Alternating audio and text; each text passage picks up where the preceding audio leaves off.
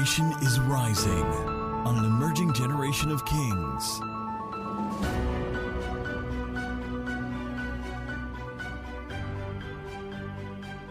We are kings. For those who don't know us, we are KINGS, and it's an acronym for Kingdom Influencers in Nations, Generations, and Systems. That's like big grammar for brand ambassadors for the Kingdom of God. Yes, our passion is to reflect the character of God and to extend His culture on earth in different spaces, hence the nations, generations, and systems. We believe we've been called with a global mission. We have a global assignment that the world at its worst needs the church at her best. But the church cannot really be her best except she's trained and discipled and raised through. Can we be together? You can see some people are still having their own private political session. Yeah. So we're very passionate about people. We're very passionate about raising people, not just about gathering people.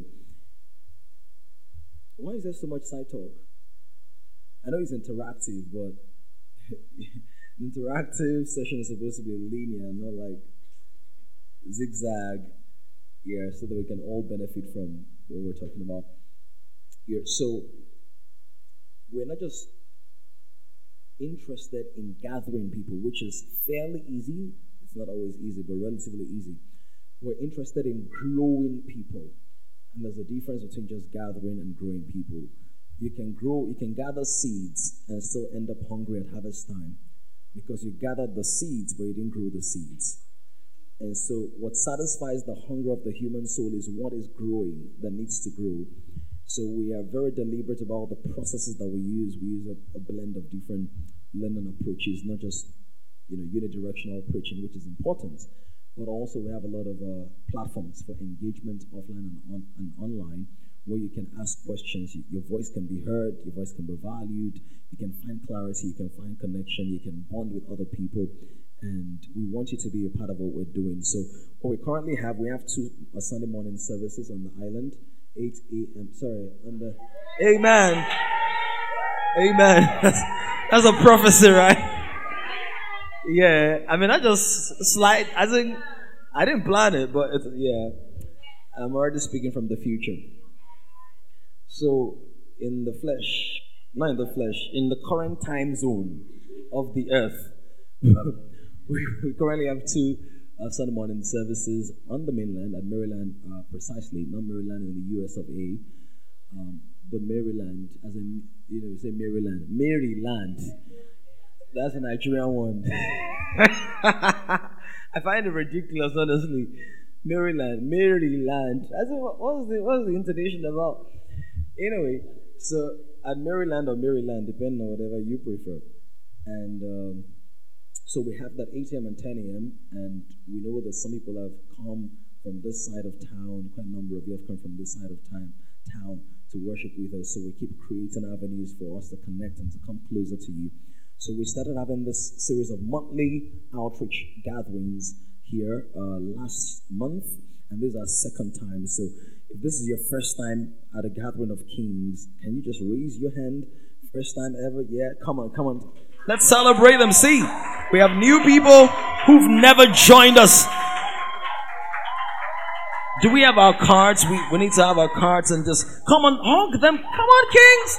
Hug them, love on them. Bless them.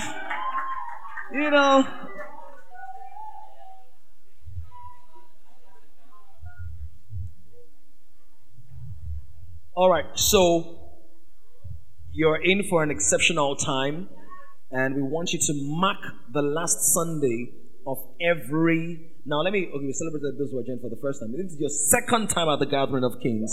Second time. Come on. Second time. Yes. If this is your 100th time, just wave. Yeah, so we keep growing, and we want to just save the date, the last Sunday of every month. We're going to do this for as long as God wants us to do it, and then we're going to transition into something weekly or thereabout. All right, so tonight we're going to be interacting. It's going to be my wife and I on this panel. It's not really a panel, it's just to share a couple of things and then to take questions. But before we do that, is an outstanding gentleman that many of us know is a man on a mission. He turned 30 last year, and one of the things that God laid on his heart was to go to 30 states of Nigeria and just host worship experiences. And so he walks into all the states across Nigeria where he doesn't know anybody. God opens doors for him. God connects him to people. Sometimes he enters into the place with 5,000 naira. He leaves with 50,000 or more. But he's never had to beg or borrow or do Babiala 20 cover, Babiala. It's outstanding, and I'm excited to announce to you that he's successfully completed the 30 states. And he did it in 30 weeks. So we're going to be having the grand celebration on the 10th of March. You're coming on the 10th of February. When is the event? 3rd of March. Is your calendar in reverse? 10th of March. That's 2 Sundays from now. So as many of us as can be a part. Is it next Sunday? 3rd. Wow, we're in March. Oh, that's my month. All right. So next week, as many of us as can be there, is going to be somewhere around Ogudu. It's going to be an amazing time. So he's just going to minister to us for about 7 minutes, thereabout. So let's receive his ministry. I present to you the anointed, talented, gifted, multifaceted Yemen Levite.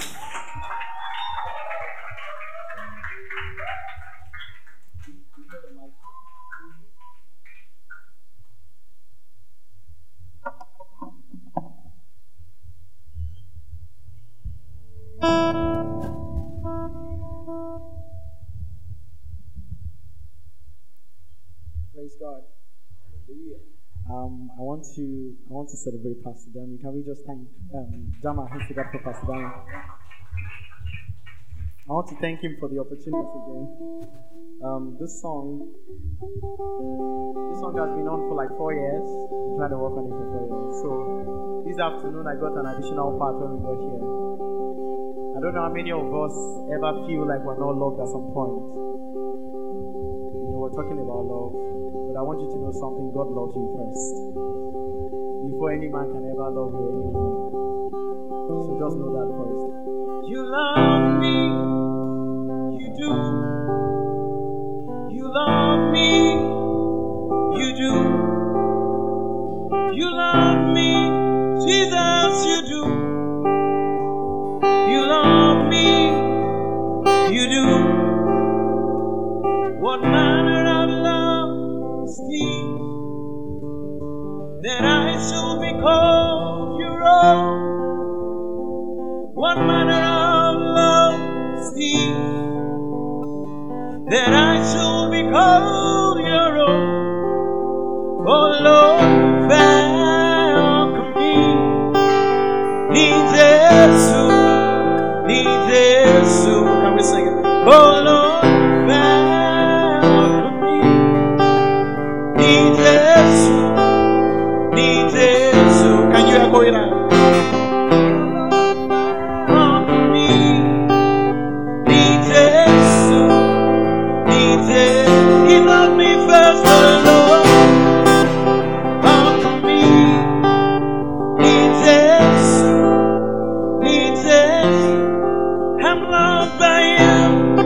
I'm loved by him. I'm loved by him. I'm loved by him. Can we sing?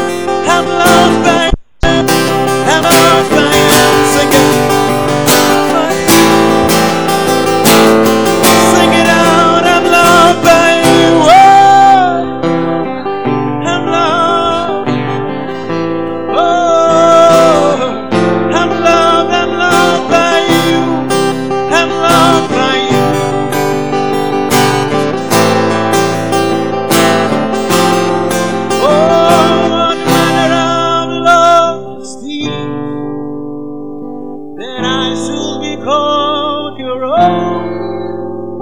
What manner of love is this, that I should be called your own?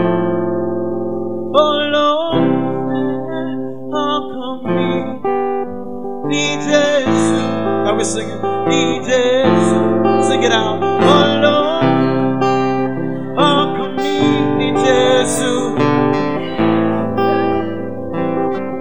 more time we sing, oh Lord, what's that? How come me, Jesus? The lover of my soul, the lover of my soul. He's Jesus. He's Jesus. One more time. The lover of my soul. He's Jesus. He's Jesus. I'm loved by Him. I'm loved by Him. I'm loved by Him. I'm loved by You. I'm loved by You. Sing it.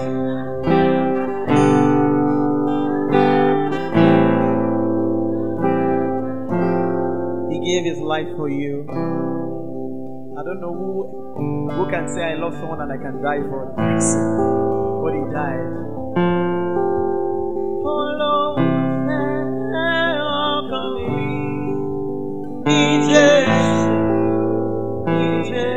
everybody, one more time. Oh Lord,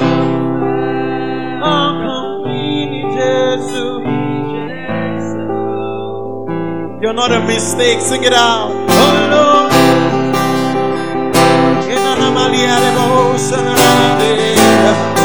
sing it out. And I'm loved by You. I'm loved by You. Sing it out. I'm precious to Him. Sing it out. I'm loved. You're not a waste. I'm loved by You. I'm loved. I'm so loved. I'm precious in His sight. He died to set me free. Oh, I'm loved. One more time. I'm loved by You. Oh, I'm loved.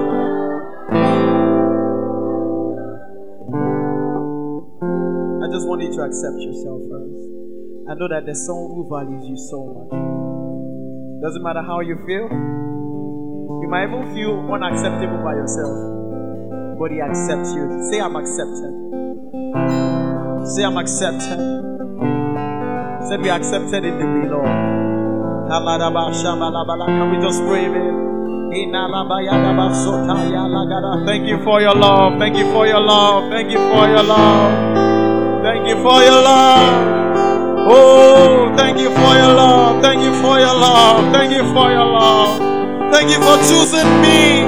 I couldn't even choose myself, but You chose me first. You chose me first. I'm loved by You.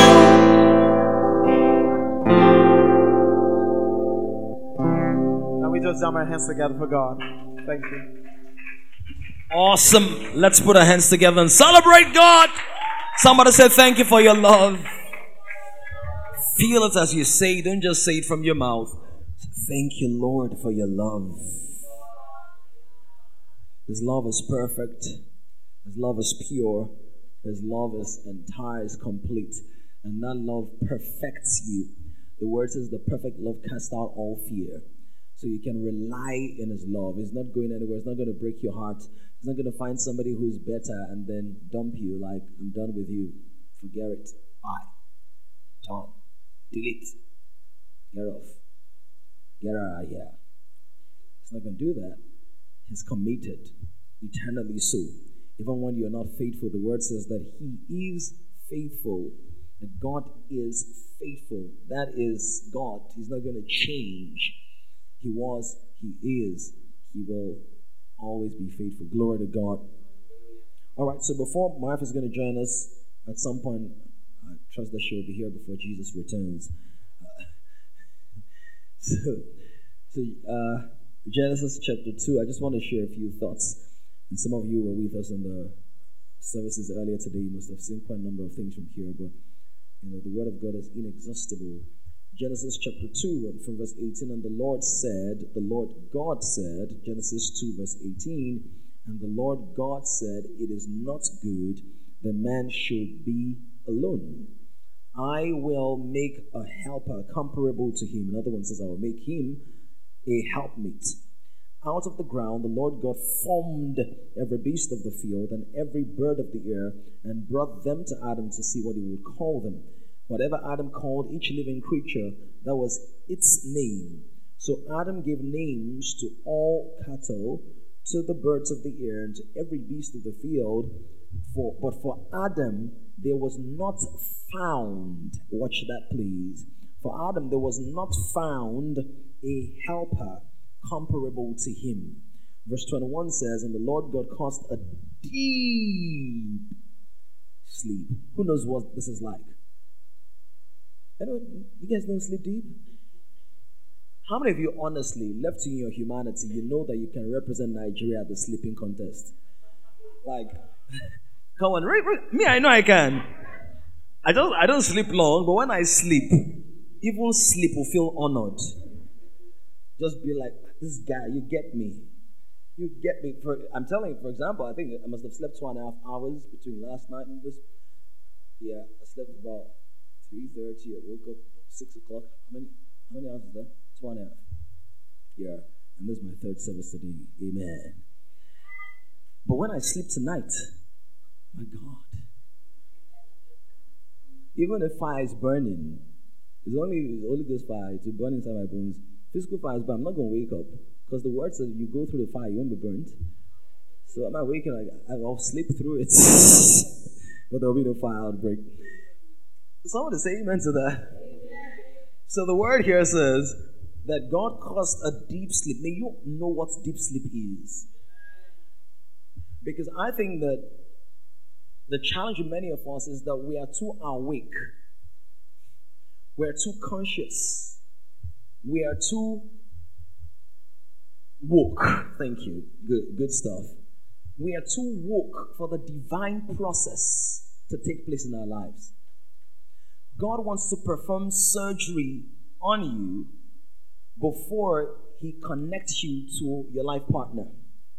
But many of us, we are too active in the process. We are looking too consciously. But the word says here that when God brought all the animals to Adam, there was none found comparable. So the fact that you are actively looking for does not mean you're going to locate the person. Oh yeah, I know that's antithetical right now to your beliefs. But the first marriage did not happen with a man. I'm not saying men shouldn't chase women, please, by all means. Right? But don't chase them into the wrong place. Because some of you, your chase is actually choking somebody. Yeah. The first marriage, God ensured that the man was in a place of absolute peace, if you will. An agitated heart cannot capture visions of God. And there's so many people in this generation who have a sense of incompleteness. Just because you're 25, let's celebrate my darling wife.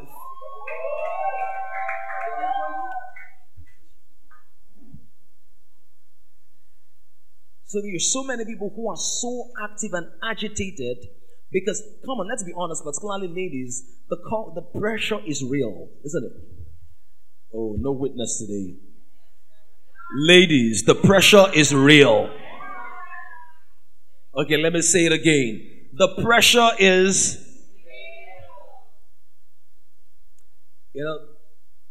men have to face the pressure for money. Women face the pressure for marriage. So once you've graduated, you've gone through your youth service, you've started working or you're not even working, that's even a tough one. They say, you finish school. Work you don't have. Husband you don't have. So what's your usefulness? Right? So the pressure is real. But one of the things I want to say before we start fielding questions and responses is this. Always draw your model from the Word of God. Anytime you don't draw your model from the Word of God, you're going to be under intense pressure. You're going to aspire to fake standards.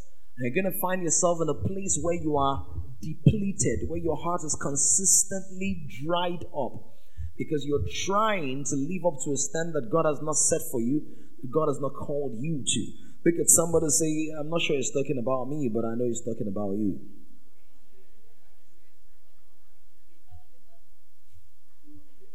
Unless somebody owns up to it. Geraldine and Amy, it's good to see you guys. It's good to see you. By the way, let me just say, Geraldine is married, Amy is single. So all of you that have been eyeing fine girls, like, oh, what are these fine king's girls? If like Geraldine has a child, let me just tell you now, before you can say, EM number. Don't collect a number. Well, I mean, friends and all. But Amy is single to the best of my knowledge, isn't it? Should I sell your market? Or the market has been sold? He said it hasn't though. Yeah. So the first thing we want to look at, first we want to benchmark is this. Justina! Mama! Come on, let's celebrate Justina. Sorry, I gotta go and give her a hug.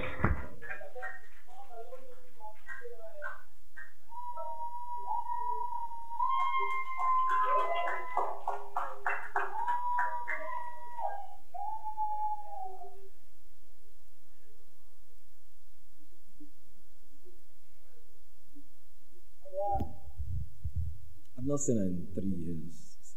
3 years and 3 months, about. Yeah. So the first standard, or the first thing is, your standard is what? The Word of God. The pressure is real. Culture is imposing its own ideas. Social media is proposing its own ideas. Sometimes your family are proposing their own ideas. That's when your mom will come with stories of how she settled down at 21. My mother got married at 22. Yeah. And, pardon? Did you say something? At 16. Incredible. Yeah? So people come with all those pressure points. Look at somebody, say, don't cave in under the pressure. I want to tell you something. For some of you who are worried sick about marriage and about relationships, the person is closer than you think.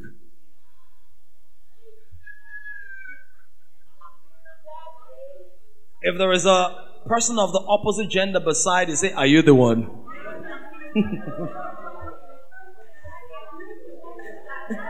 Auntie Abby, it's good to see you. She's very married as well. Now, how do I mean Adam? Listen, some of you are trying to find women or men because you think you know what you need. But the first person who brought a woman into the equation was God. Adam did not even have enough intelligence to know the kind of person that he would need. So can I tell you that sometimes your best constructed list is obsolete compared to your destiny requirements? 6 feet tall, 6-pack, 6 figures, 666. Right? 6 figures. Deep voice. Hey baby, what's up?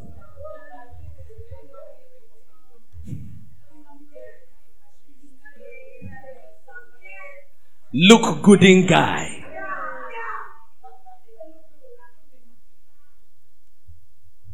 Where did you get that image from? Because some of us, what happened to us is that we got immersed in all these novels and all these books of how she couldn't sleep in the midnight hour. She rolled time and time again in the softness and the silkiness of the satin sheets. Her heart began to throb. Sporadically, beating like an African drum. She decided to take a step, and lo and behold, she saw him far, shimmering in the soft moonlight. He was many miles away, but she caught a whiff of his perfume. Her eyes bulged a little bit. In the twinkle of the night, she heard her voice calling her gently.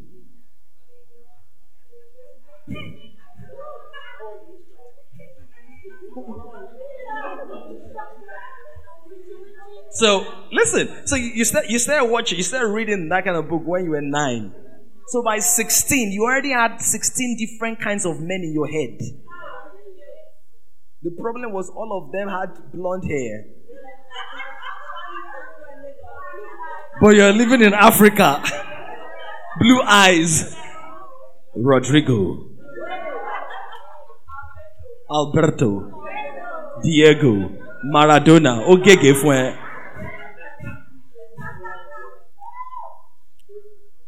How do I mean persons closer than you think? Adam did not even know what he would need, but God knew what he would need.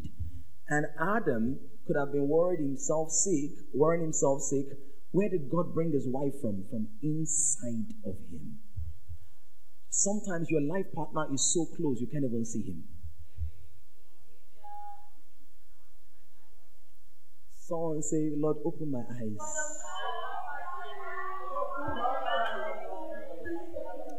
Because some of you, the problem is you are saying we are too close.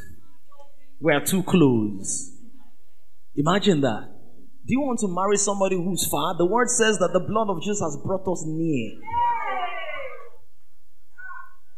Am I talking to you now? So, first of all, the word of God is a standard. Second of all, calm down. Tell somebody, calm down. I can assure you of this. High blood pressure will not improve your chances.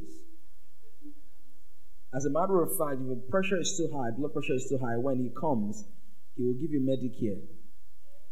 As in, it will become first aid person. So just calm down. So God caused Adam to go into a deep sleep. It speaks about rest, as in God just take charge of this thing. Because this is not working for me. Whatever else people do now, this is not working for me. People have actually moved from eyelashes to contact lenses. Some people have progressed beyond contact lenses to fake eyeballs. So if I change my eyeballs, maybe he will see that I'm a baby girl. God wants you to be in a place of rest. Don't forget, watch this. When God made the heavens and the earth, how many days? 6 days. And God rested when? So what was the first day that man lived in?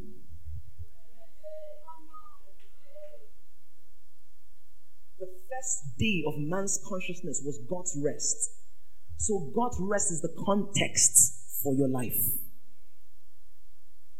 And when God was going to bring woman into existence, he was not going to chip the women folk out of rest.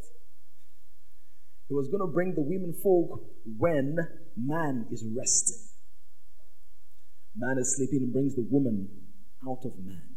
Because God wants our families to be built in peace, our relationships to be built in peace. If you find yourself using Pythagoras' theorem to solve your relationship challenges, you are in a love triangle. That's why you need Pythagoras' theorem. Triangle. Some of you, further maths, board maths, iteration, permutation, combination. If I wear this color and he speaks this language, then we will marry this year. Multiple stuff. All right. And number 3 is this: seek wisdom consistently in the different areas. Just seek wisdom. Seek wisdom. What I mean by wisdom?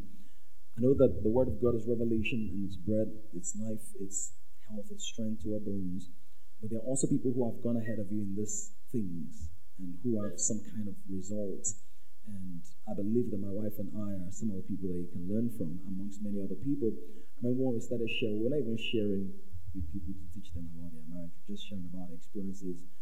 First year after we got married, our first anniversary, so we're like, You are just 1 year. You don't know anything. Marriage is not for public consumption. You must be able to understand that when you are voting for your marriage, it is private ballot, secret ballots.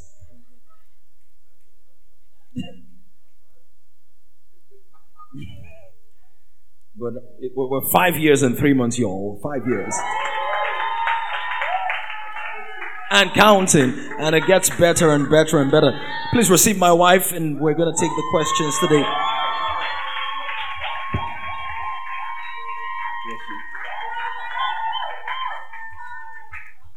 All right, please be seated. So we're just going to be answering questions from the context of the Word of God. We have about 35 minutes to do all of that. So please, let's make it surefire, quick fire. It's not only for single people. We're talking about love. We're talking about dating. We're talking about sex and marriage. There will be no practicals anyway. I'm just got to throw that out there in case people are like, someone told me that Kings people are very practical. They're very interactive and practical. Not on every topic. Yeah, so please, no doll, no dolly, no lag. Yeah, just we're all chill people, right? So just ask your questions. And if you're a bit too shy to ask your question, you can write it somewhere. And put my friend said, I have a friend who.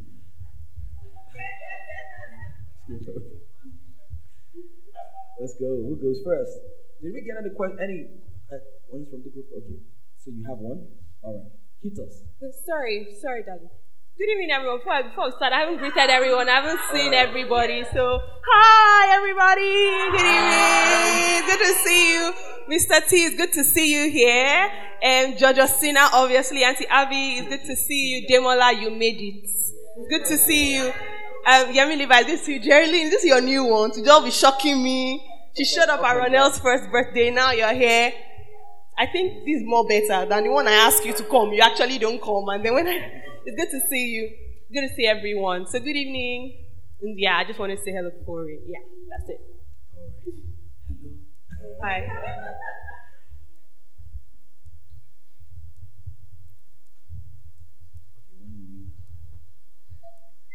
Good evening, everyone. Good evening. Okay, so I have like 3-4 questions. Peter, I said I've been writing this since the beginning of this series. Okay, so in church today, you talked about when you were explaining land and how that a man needs to have land in context. Yeah, so my question is, what qualifies as land for a man? So I don't think that you really explained, because you know how some people are like, oh, this woman, she started from the scratch with me when I had nothing. So are we not supposed to do starting from the bottom, like starting from the middle, now we're here? That's one. Okay, that's it. Okay, so Elsie, this one is for you. Okay, so I wrote, how do you handle, in quotes, sharing your husband with the world? Your personal need for him, allowing him be the man that God has called him to be, especially with how much influence and people he has in his space. Peter, this is to you. In a family setting, ping pong. In a family setting, how do you manage the responsibility of handling your family, raising kings, and adequately being involved in all spheres of your life? This one is to both of you. How did you handle distant relationship? Because I know that I think I've already done this relationship once and it went terrible. So in my mind, I'm like, no distant relationship with this life. So what if God is like, okay, I got this relationship for you, and I'm like, no, Jesus, I want it. So I need to know how you guys did it, how much intentionality you have to put, how do you make it work? All right. Very brilliant questions. Let's celebrate her. I think she started it up very nicely. So very important questions, and I think that there's no fluff in what she said. So this morning we had an amazing time in both seasons, just incredible time. I want to encourage everybody who was there and everybody who was not there.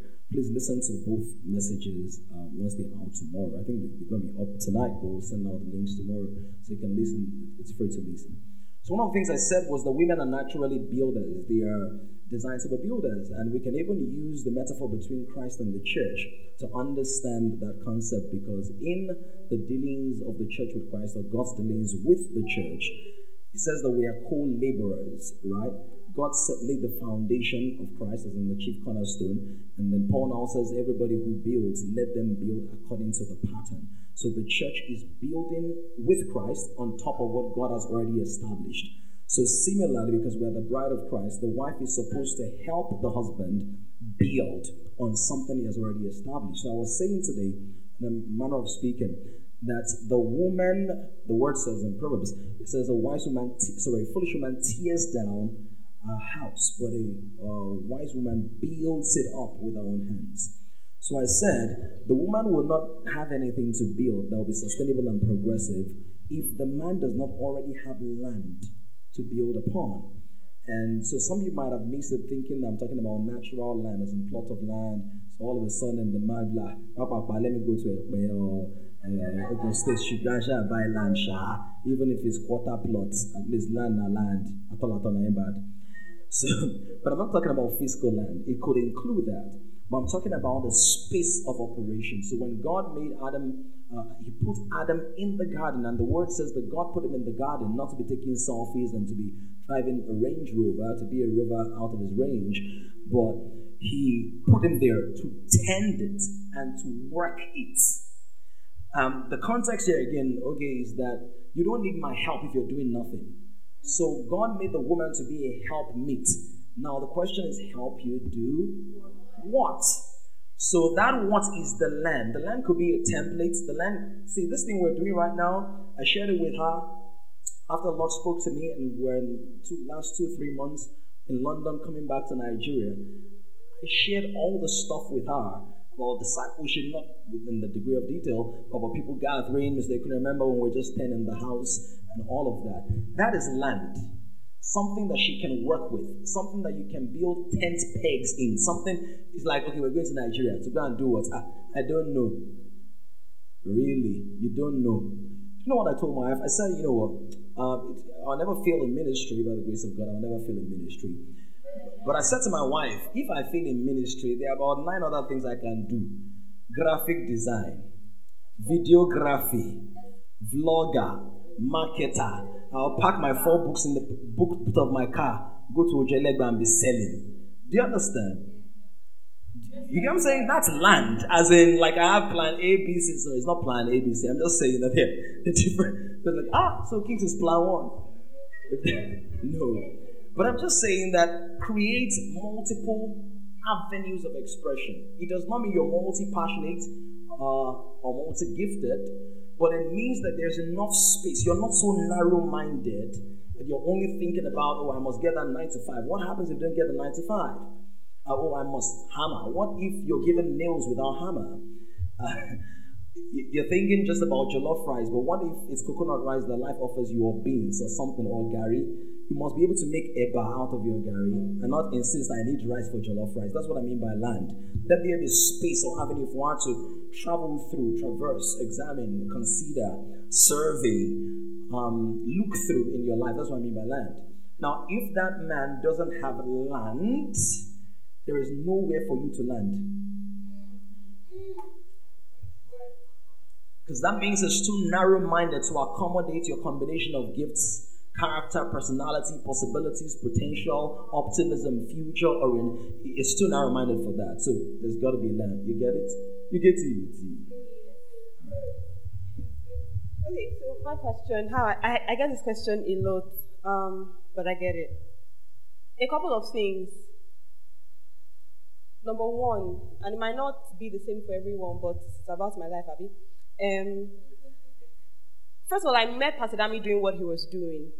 And I think that's also an important thing, that when you begin to court, the person you're courting knows themselves to a good enough extent. So you know what you can work with and what you cannot work with. Not the one that after 2 years, the person now grows and says, actually speaking, this is what I want to become. So that's why also people give yourselves time. Yeah, 18, although I met you at 18 though, but I think we're an exception. 18 and 19-year-olds of nowadays, maybe not, yeah. But give yourself time to know yourself, discover yourself, know what you're supposed to be doing, so that when you see the man doing what he's doing, you know whether you can attach yourself to him or not. So I met you doing what you were doing, so I already knew that this one... Please, can you specify what I was doing? The pastoring. So pastoring on campus in Unilag. You know I was a pastor, so you hear I was an author because you were helping me with my book. Mm-hmm. Yeah. No, I just wanted to paint that picture because you didn't know I was a pastor, but you were still respectful and loving and everything, because somebody might go, you already knew he was a pastor, so that was easy for you to connect. Okay, yeah. no, I didn't know initially. But you presented yourself well anyway, and I think a presentable somebody too, so you just nice. Yeah. But I met you pastoring, and I knew service after service, speed downs we talk, service we finished by 7, 8 or something. P-Dams can be there for another extra hour. I knew from the get-go that when P-Dams is tickling and laughing, he must touch somebody and laugh. Not in an offensive or wrong way, but I knew he was like that. So that was in my face. But to be honest, I didn't really have any issue with it because I also grew up in church. I grew up Fountain of Life. I was always around church. So it was all right to me. And as long as he wasn't doing anything awkward, that was fine. So number one was, I knew what he was doing already. So it's not as if he sprung it up on me. Number two is when we started courting and also when we got married, boundaries. So generally speaking, and I know that at the time I was hounding him about this because there was an episode of our lives that I felt girls were in his space and he was paying attention to them and I didn't like it. Right? But sorry for another day. So we had set boundaries. Generally speaking, and not as if I'll now come to you with hammer. No. We've grown, so we get each other. Generally speaking, I don't like people hugging my husband full chest. Ha, Pastor Dami, I missed you. All that kind of thing. I mean, you can give him a side hug, you can give him a handshake, you can give him a nice smile, but don't, yeah. So like when you construct your speech, you want to say something to him, you say it with love and respect, but just be careful how you say something. So you don't say things like, I really missed you all through last night though. Or, I know you have good intentions. Perhaps I know you have good intentions. We know you're not that kind of person. But I'd rather not that you use such words. And more so, even from him to other people, to other women, okay, you don't hug them, you're walking them down the road, you're now holding hand. All that kind of thing. So number one, I knew what he was up to already. Number two, we've set boundaries. Number three, I have come to really be at peace with the fact that this man does not, in quotes, belong to me. He's not my property. He was a gift that was given to me, and I understand the purpose of the gift. It is to continue to give.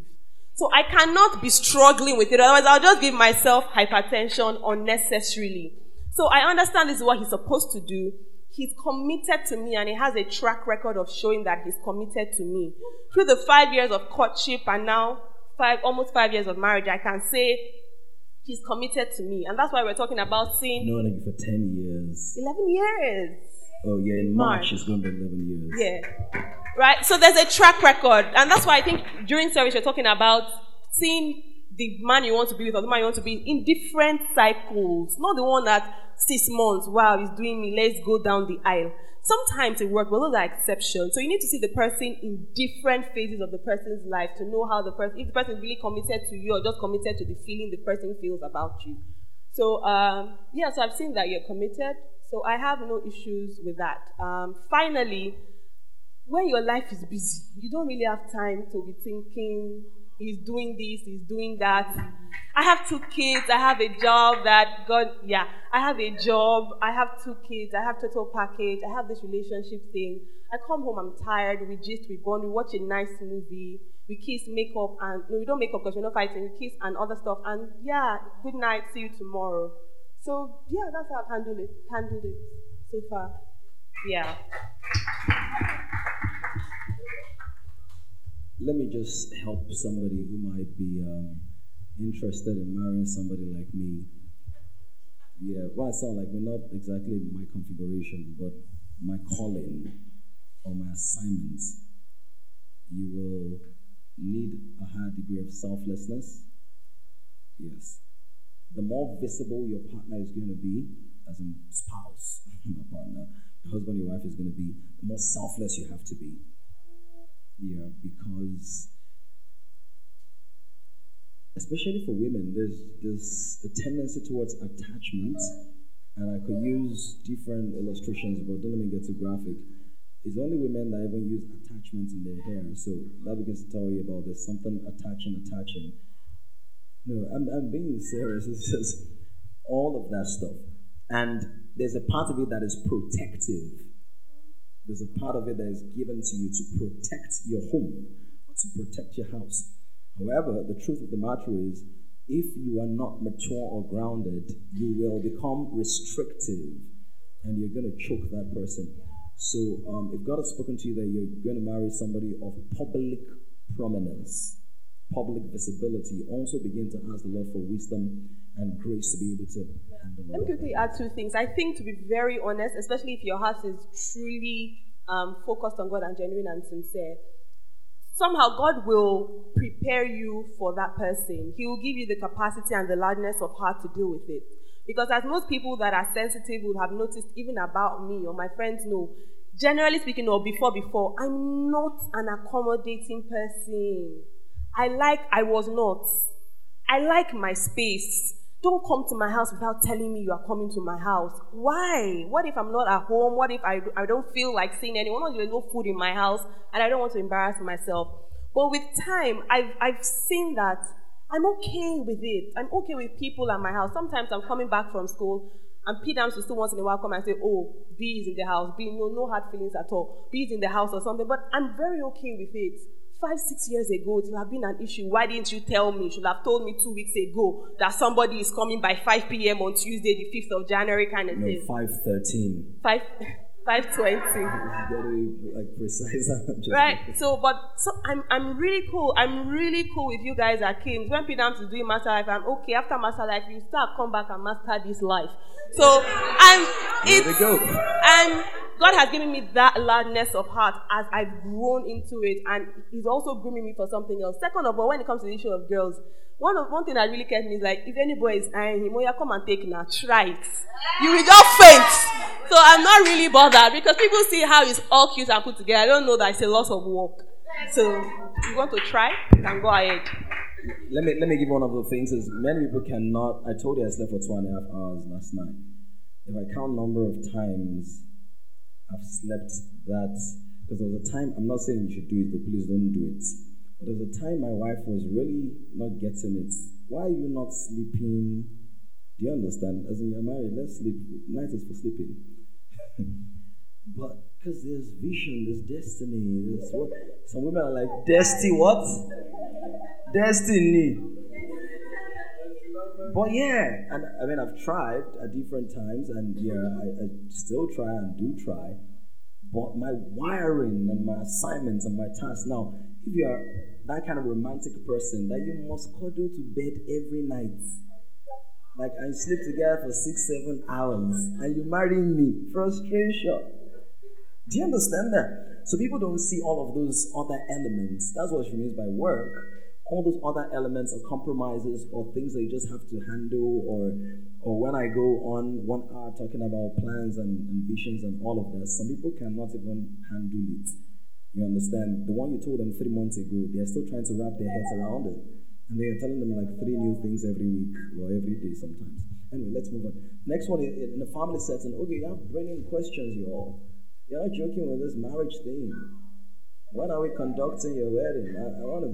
I want to marry people out in the next 2 years. This year in 2020. Sorry. Marry people. It's good to see you, sir. It's amazing to see you. Lovely combination. All right. So number 3 is this: in a family setting, how do you handle the different things that you do? I do quite a number of things, which are generally,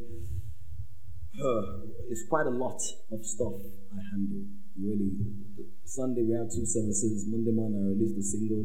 Tuesday I was training trainers in a corporate, in a bank.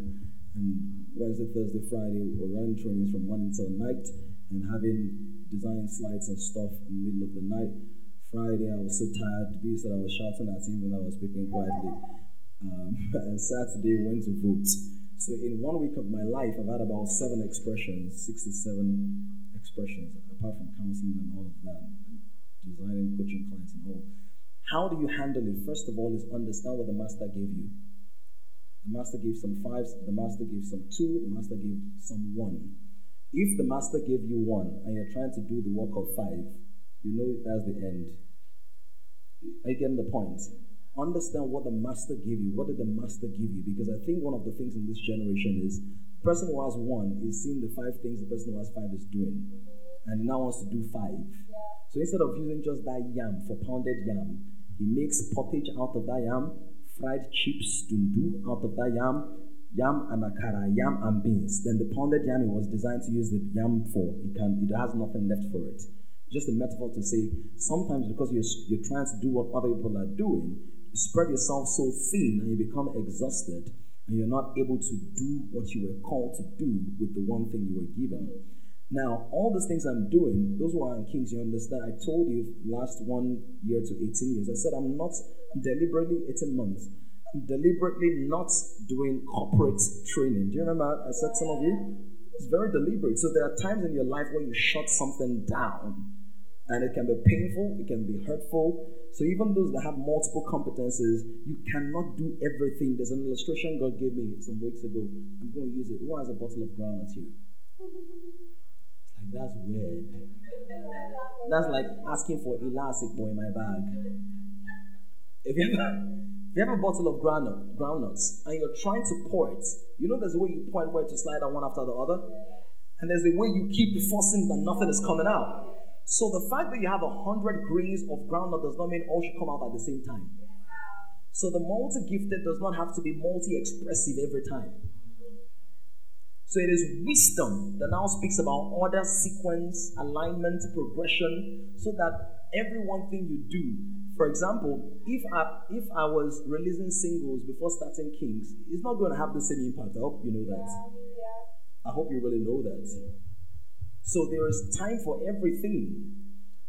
If I was doing corporate training maybe last year, all that master life I'm teaching people every day for 100 and something days of the year, I won't be able to do it. I'm designing slides. Do you understand? So you've got to also understand the seasons of your life and not plant cocoa in the time of maize and not plant corn in the time of agbalumo. Once you understand that, the next thing is, one of the things I do is a rough sculpture in my head, but my days, as in my weeks, are numbered. God forbid. My days, the days of the weeks are labeled in my head, generally. So Sundays is for you guys. I'm with you all through the day. Mondays, I'm with me and God. You're not happy? Me and God, Monday. Tuesday, we're doing administrative stuff for Kings, operations, follow-up calls, and all of that, the database. Wednesdays, we're doing Master Life, or we're doing counseling sessions and meetings and all of that. Wednesdays, also do some of my personal business work. Thursday, do some more business work. Once in a while, some counseling, and then when we're able to, when the kids don't interrupt, we have a date night on Thursdays. Fridays, we wrap up staff preparation for Sunday. So my days are, you know that because you've done stuff for me. So my days are sort of like organized, because even God, who's the multi-gifted, all talented, He didn't create fish, animal, bird, rock, mountain every day. Are you understanding this? And if you see the sequence of His creativity, one thing led to another. Everything that He did supported everything He was going to do. Which means if you can't see the future in it, don't do it. Wait till you can see where this is leading to before you invest in it. God separated the waters from the waters, and then He called the fish out of the waters on earth. Because He needed to create land before He will cause vegetation to come out of it. So you also need to prioritize. So first of all, know what the Master gave you. Number 2, you need to prioritize. Number 3 is going to be, number 2 is get the seasons, know the seasons of your life. Number 3 is prioritize. Number 4 is whatever you are doing, be doing that thing. Don't let people be asking, once you start doing, so what exactly are you doing now? Everybody knows I'm doing Kings. Thank you very much. I appreciate that. Everybody knows that Kings. People say, oh, Pastor of Kings, that's that Kings guy, King. So people that do other stuff, right? They know my other expressions, some of them, but they know that the core of what I'm doing is Kings. Don't let your hands be so full like that illustration this morning with different bags, that you cannot not now hold on to the bag, the major bag you were called to carry. And then number 4 is, as much as you can build a team around what you're doing. Again, so I have Buturayo and Oge and Uche and Fidel and Padam. No, Kenis is not just team. Kenis is she's the all-around. She's tough. The staff understood. Yeah. So I have different teams for different things. So generally, if I'm about to travel, the person I'm likely going to call, and it's not biased or anything, the person, if I'm traveling out of town, the person I'm likely to call is John. Because I know John is going to do anything he can to be available for that trip. Yeah, I know there are many other women that will be available, but I don't travel with women. Not to travel. If I'm traveling with women, so I have to be with different women and men on the same trip. Yeah. If I want to do, I need some assistance with research on a corporate job, I'm likely going to call B to do that. If I'm going to do some strategic thinking for Kings, apart from my wife, I'm likely going to give Fidel that assignment. So I play to people's strengths so that I'm not having to spend time on all of that. So I think that helps really.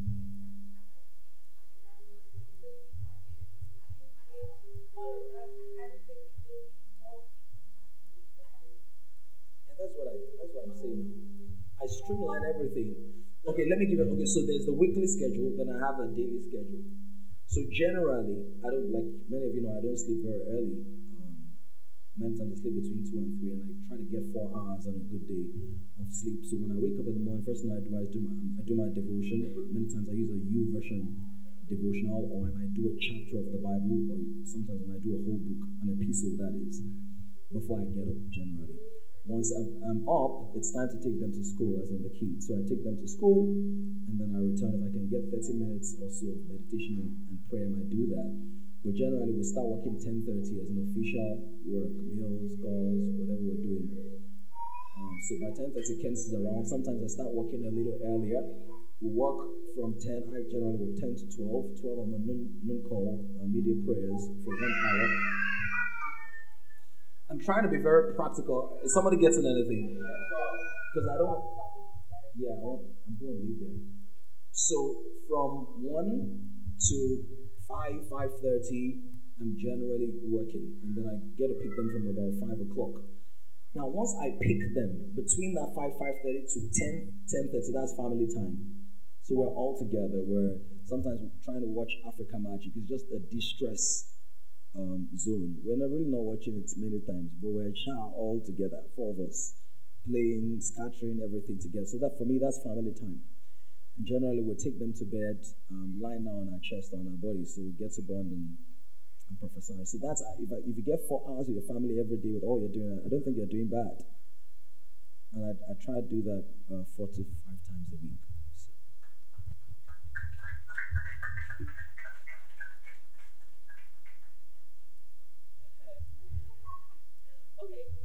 Distance. For me, the thing with distance is, first of all, don't do distance all through and now say you want to marry after distance all through.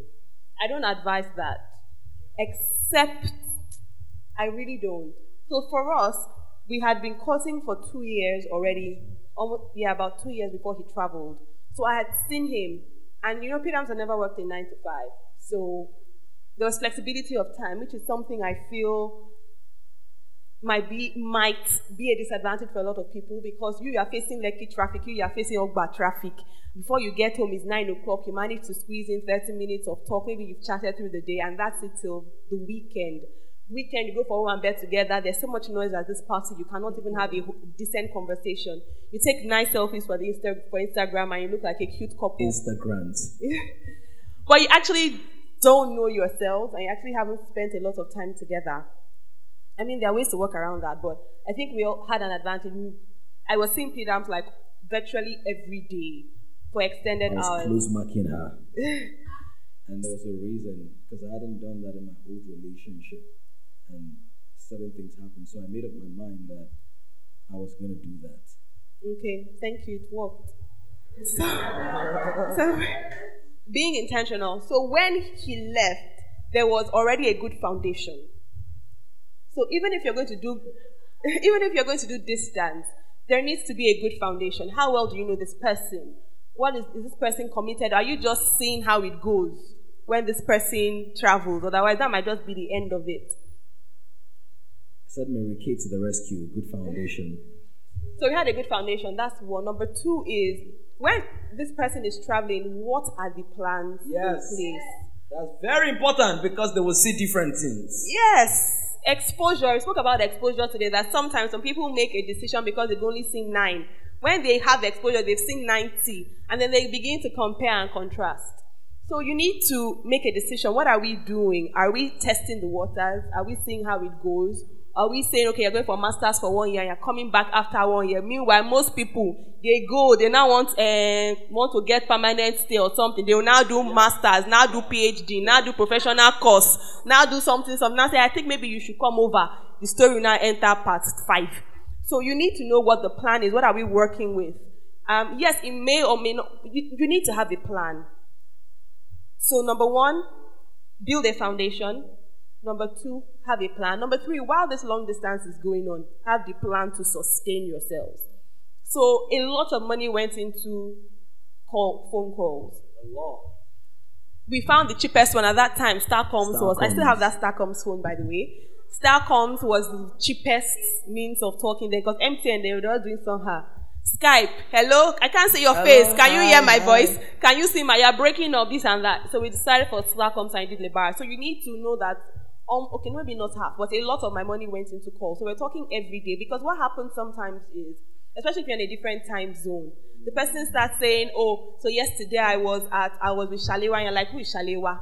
You don't know who Shalewa is. I was talking to my boss, oh, you have 2 jobs now. When did that happen? So if you're not talking and asking questions and following up, you're going to be getting new pieces of information and there's going to be a gap in your life. And you'll now be wondering, I don't know you anymore. So you need to be intentional about communicating and not just be talking about roses are red and violets are blue. Have sensible, real conversation. Talk about the core of your relationship and what is going to make it work. So so foundation, communication and a plan. Be intentional while you're there. Yeah. Timelines. Yeah, timelines. Really. Timelines also. Define what you're doing and timelines. Yes. Yeah. By the way, I think it's to your advantage. Fun about, I think many of you are a bit too quiet. Are you thinking? Or you're tired from a long day? Oh, I see. Attention. Anyway, so I think it's actually to your advantage to be outside of that person's space for a while. I think it's an advantage. I found it to be an advantage. Did I see girls I was attracted to when I traveled? I'll leave you to be the judge of that. Yeah, there were certain girls I saw that I was attracted to, but there was none like her. I'm not even joking. It's not cliche. Nobody greater. Nobody like her. But I'm happy that I traveled and I saw Rishi. Because when you see Rishi and you still stick with what gone, then you've tested your stuff. Some of you have not tested your partner. So you think you have loyalty, but you don't have loyalty, you have settlement. I'm trying not to be bad, but it's just the way. So I think that if you find yourself in that situation, hold these 3 things. They're very important. I think they're actually exhaustive. Apart from prayer, you also need to pray consistently. Not just pray for the person, pray with the person. The more you pray with somebody, the difficult it is for you to be disloyal to them. So in breaking a relationship, one of the things that usually is taken away is the prayer power. Because the prayer power allows God glue to hold the house. In fact, even in churches as well, most churches don't break up until prayer is reduced or taken to the backside, or relegated to the backside. So prayer is very important. When you find yourself in that situation, see it as a test for you to really prove that what you have is what you have. Yeah, so did we successfully answer our questions? Yeah, beautiful. Yes, Doc.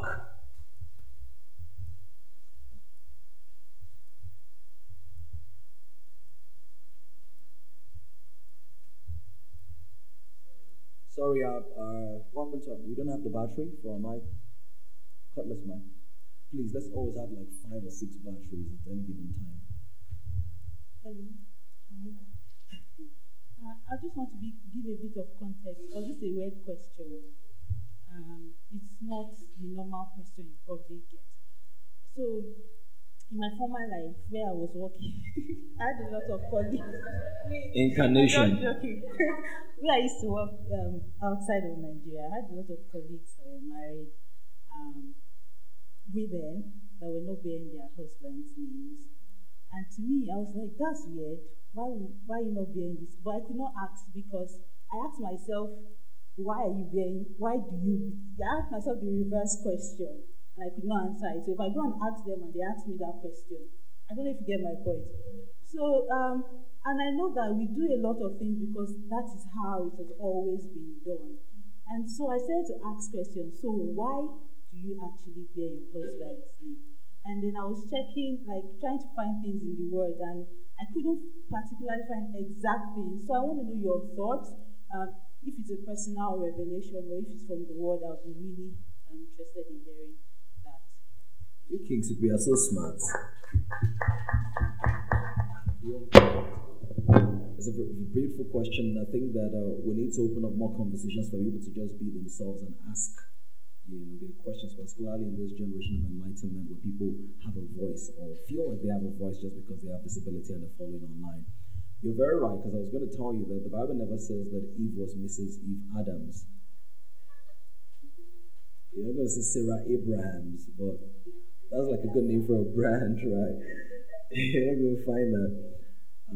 But what you're going to find is that in the genealogy, you will say Isaac, the son of Abraham, Jacob, the son of Isaac, the son of Abraham, Joseph, the son of Jacob, the son of Isaac, son of Abraham. And their wives will be called the wife of this person, the son of that person.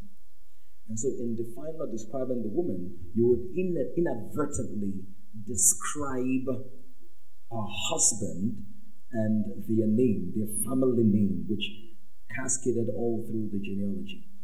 So I believe that it was with a passage of time, and as more people multiplied, you couldn't just be saying Jade, the wife of Henry. It's not a word of knowledge. You couldn't just be saying Jade, the wife of Henry. Which of the Henrys? Oh, Henry, son of Edward. Question is, there are now 3 Jades who are married to Henrys. You see, so it gets confusing now. So how do we organize ourselves? Okay, let's have what people call last name or forename. What would that forename be? It cannot be the name of their pet. It cannot be the name of their favorite drink. But some people used to do it. Jack White, Jack Black, Stephen Rice, Ford. Literally. Forrest Whitaker. So they use elements, but we still preserve that Jewish thing, African thing, the Jewish thing, which speaks about a lineage. Now, what is in a name? The power of a name is really the power of identity. That's the major thing. So when we think about the name of Jesus, we're talking about the identity of Jesus. Now, the name talks about the embodiment of the character, the values, the inheritance. Because inheritances were actually allocated and apportioned based on family ties, family lines, and family names. So the sons of Issachar collect that land. The sons of this one collect that land.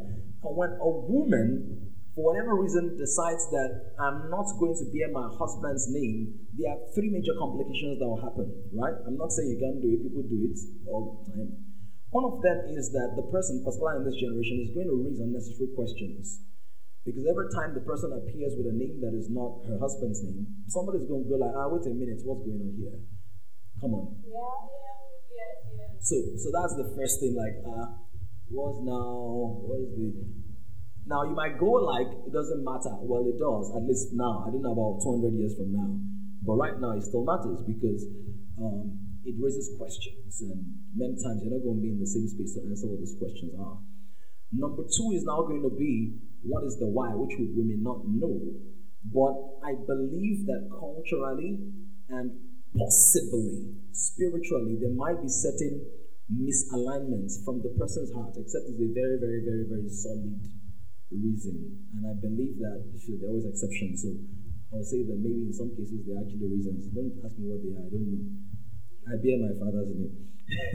Yeah, but that there's going to be some kind of gap because the origin of those surnames stem from inheritance, from allocation of resources. That's why when you go to the court of law, they're going to hand over the certificates to the woman, and they're going to say that the entitlements of this man, his marriage and all of that, his assets and all of that, you now have equal rights to those things. That's why in America they now have all these prenup arrangements and all of that, just trying to salvage that. Number 3 is that woman is actually going to put herself in a case where she's consistently trying to either live up to the identity of her own father's name, either directly or subconsciously. Is going to be something or whatever she thought she had accomplished before she met the man, which is going to bring some friction at some point or the other, because the identity she's still holding on to is the identity that she had before she married the man. In which case, the subliminal projection is, I prize what I got by myself more than what I believe we can get together. Do you get what I'm saying? It's subconscious and subtle, but let's bring it up to the surface. So, for me, I don't subscribe to it. Thank God she did not subscribe to it. If she had subscribed to it, I would have cancelled her subscription. Yeah, I mean, I paid your bride price and we spoke and all of that. The bride price is not about money, I'll pay you off. It's about going through the proceedings of your culture to legitimately have access to who you are and to incorporate you or engraft you into my lineage. Let me just ask. What name are you called? Believers. What's the popular name? Where is Christians from? From Christ. Christ is your husband. So you bear the name of your husband. So where is the spirit coming from? No, I'm not saying you're like that too. I'm just telling you. I'm just telling you. And so some people do it. But the question though is why? But some people do it, and I'm not trying to question, but let me just mention this. At the end of the day, if the husband permits it, it's really none of my business. At the end of the day.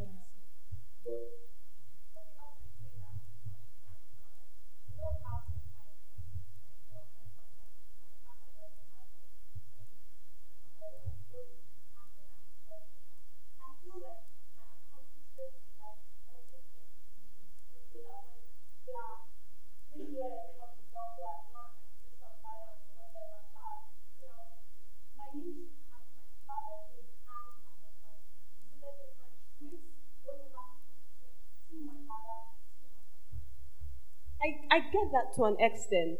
However, if you have your husband's name, does it change the fact that you're your father's daughter?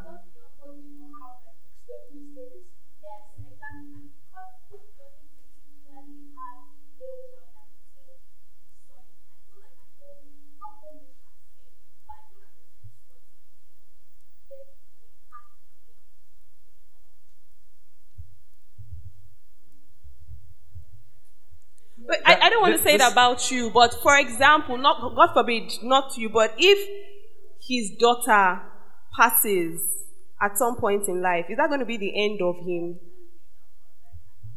Alive, Abi, so why not?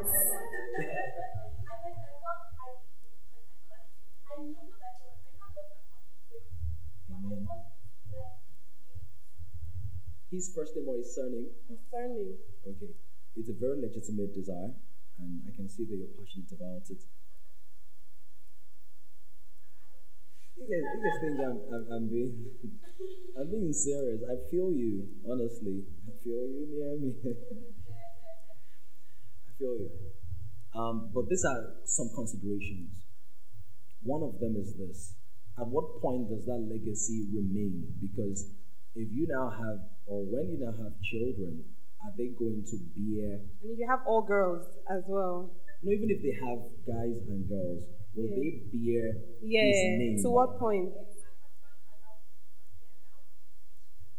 So now bear your father's name too. So will your husband bear the compound name? So you see the complications now. So if your husband will not bear the compound name, but your children will bear the compound name. Just you. Just you. Okay, and then it ends with you.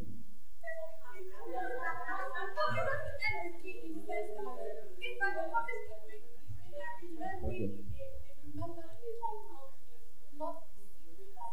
It's okay. Pray about it. Think about it. You could even do pros and cons about it. And then when you get your husband, as when your husband gets you, when you guys come together, when you people meet, discuss it quite early in the relationship. But don't make it a hard and fast rule. So you don't miss out on the person that is prepared for you just because of a name. Alright. Now the other thing, I know that one of the reasons why people use compound names is because of the family name. Like the name is a door opener. Yeah. It's a door opener, it's recognizable and everything. But even at that, I think that you should do your husband the dignity of letting him open the gates that God has called him to open. And not just keep holding on to the doors that God has used for them. Actually, to an extent, I get it. Thank God I didn't have this struggle, because I don't know, it's just a lot. Because I'm thinking you're in covenant with your husband. If you want a compound name, bear your husband's first name and his surname. That's the compound. Because I'm in covenant with you, and the name thing is, like you said, it's identity. So if I'm in covenant, and covenant is deep, it's not just for biodata.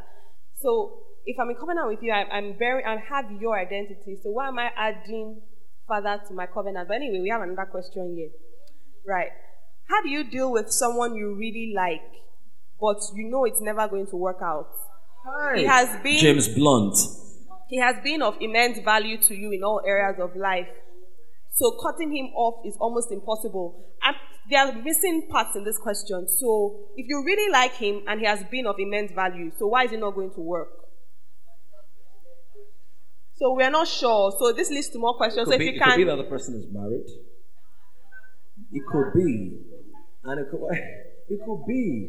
it could be that the person has told you clearly, or that God has told you clearly. That it's not going to work out. Yes, it's possible. Some women know that. So it's almost impossible to cut him off. So is it that you want to be friends still, but not in a relationship, and you don't know how to tell the person? I'm not really sure. Because there are so many questions. You're with someone you really like, but you know it's never going to work out. He has been of immense value to you in all areas of your life, so cutting him off is almost impossible. There are different things to do. One of them is to go ask the Lord to format your heart. God can do it. Flash my heart. Flash my heart, oh God. Format my heart disk. Partition. But sometimes creating me a new hard disk. The problem with some people here is that you've partitioned your heart, so God will format parts, but you're still catching feelings with the other part. But number one, never say never. That is never going to work. However, if you're asking this question, my thoughts would be that you are actually obsessed. Yeah, that you're struggling with obsession. You're obsessed with the person, and you find it hard to detach, to graduate from that phase. Give yourself the freedom of moving on. This is what I mean by moving on. When you say you can't cut him off, I think that we use that word cut off a bit too loosely in this generation. You can redefine the relationship. You can redefine access levels. I have a cousin, a guy in America who works with the military, and he told me that he has, I think, like 5 access codes. He works in one of their camps or whatever. So before he gets to his office, he has about 5 tags, or what do you call that thing? They use the touch thing, and all the works. Now, it says that not everybody who works in that station, military station, has access to different levels. So some of us, we've given people who should be at the gate access codes to the vault. So the person has your ID, the person has your iris, your thumbprint, your fingerprint, your navel print. AKA Mumu button. Your Mumu button. Pressing. Anytime you want me or need me.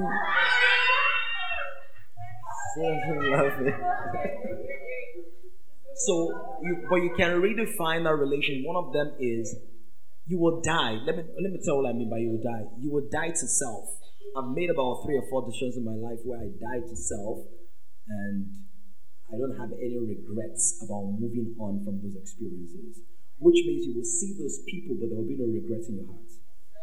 no matter how well they're doing or how poorly they're doing. In other words, if they're doing worse than you, you will not judge them. You will still love them. If they're doing better, you still not envy them. That's when you know you're healthy. So that's what I mean by death. That means that you have died to who you used to be in that relationship. That's one. Number two, cut off the umbilical cord of communication.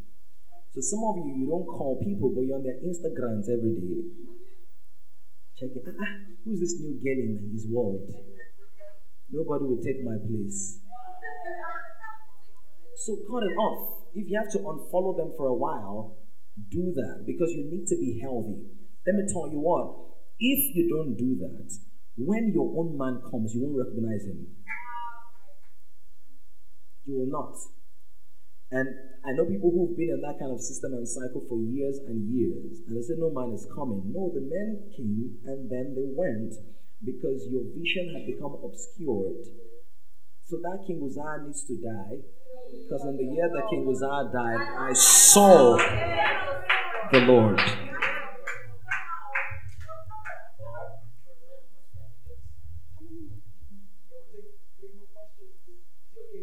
Three.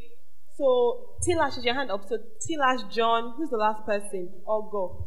Tilash, do you have copies of your book here?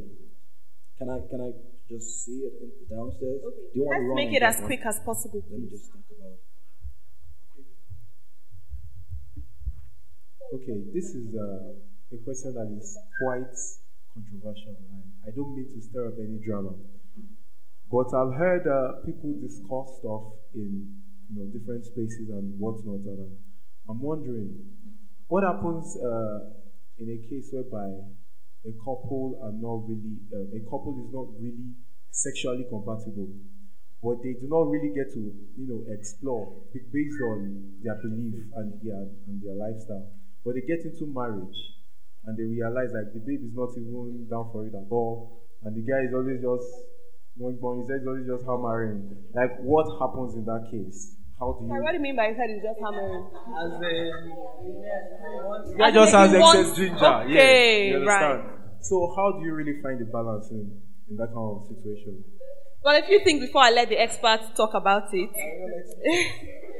Number one, and let's take it from the bottom slowly up. That even now sounds very sexual, but all right. It didn't sound anyhow until Fidel did something, Abby. Fidel, you soon go to the naughty corner. Okay, a couple of things, and I'm sure we've heard this a lot. Number one is that Adam and Eve did not know sexual compatibility. Now, we don't know whether Adam liked it or Eve liked it, but the point is, not even that. The point is, God made a man and he said the man was good. And the man saw the woman and he was impressed with the woman. Nobody tells us that before whatever, they did something to test, and when they found out that they were not working, they went their separate ways. So, quote and unquote, there's nothing like we should know, so we should test before. Yeah, I agree. I know you're not like that. Number two is that when you are courting somebody, especially when you're giving yourself time, there's attraction. There is, you brushed past my neck one day and my body did like this. There is, can I talk? For a lot of women, I should not. But do you know what I want to say?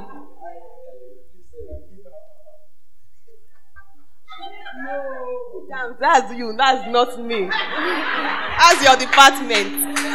So for a lot of women, when they're ovulating, they feel sexual. Somehow. Look at me like I'm not talking to you, like Pedam to say. But it happens. There are times of the month where you feel extra and you want to touch or you want to be touched.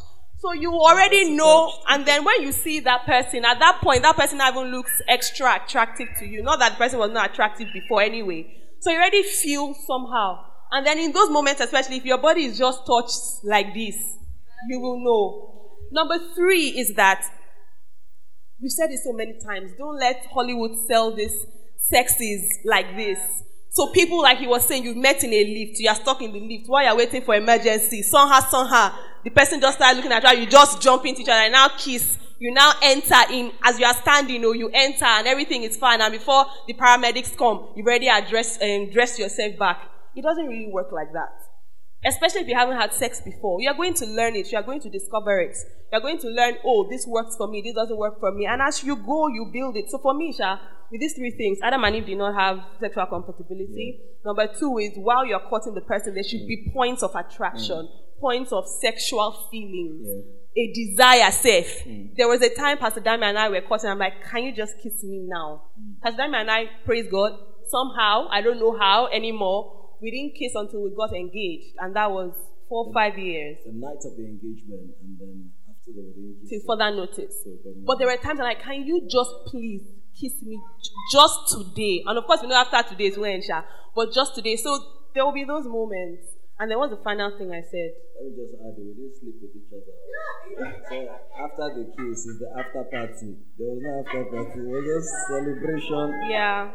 So that's all right. Very brilliant question, and I love this. We're gonna do more interactive sessions, but especially on the island. Okay, can we speak? So, John, thank you so much for your question, because some people want to test the test. First of all, God knows that you want to test. That's why He gave you testosterone. The test to run. Okay?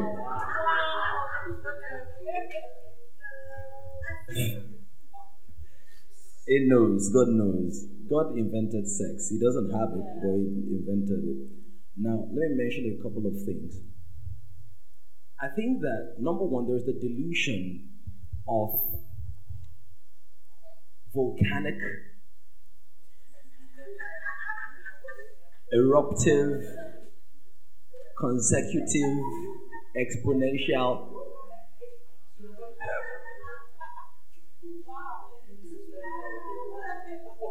Yeah, so a lot of people just think that you watch all those movies that are grunting and humping and grunting. Listen, first of all, sex is not always that dramatic. Not always. Sometimes it is, but it's not always that dramatic. Now, even for those who hit it off the first, let me put it like this: when people are sexploring, as in exploring sex, the sexploration, many times it's not real. They're in a virtual world of keen anticipation.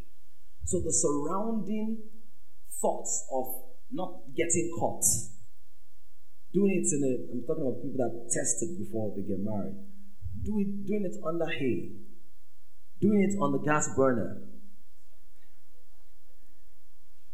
doing it at the rooftops, behind the LED.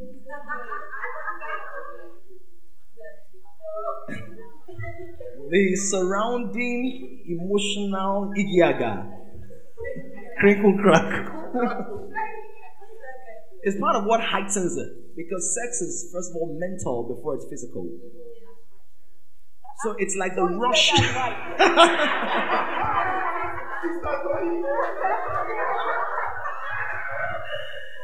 So it's like the rush of adrenaline that a thief has when he's about to steal something, or how you felt when you're going to steal meat from the cooking pot in the midnight hour. You finished stealing the meat, but you didn't perch the pan well enough, the cover. So as you stepped out, everybody woke up. They're like, who's that? Who goes there? She went there. We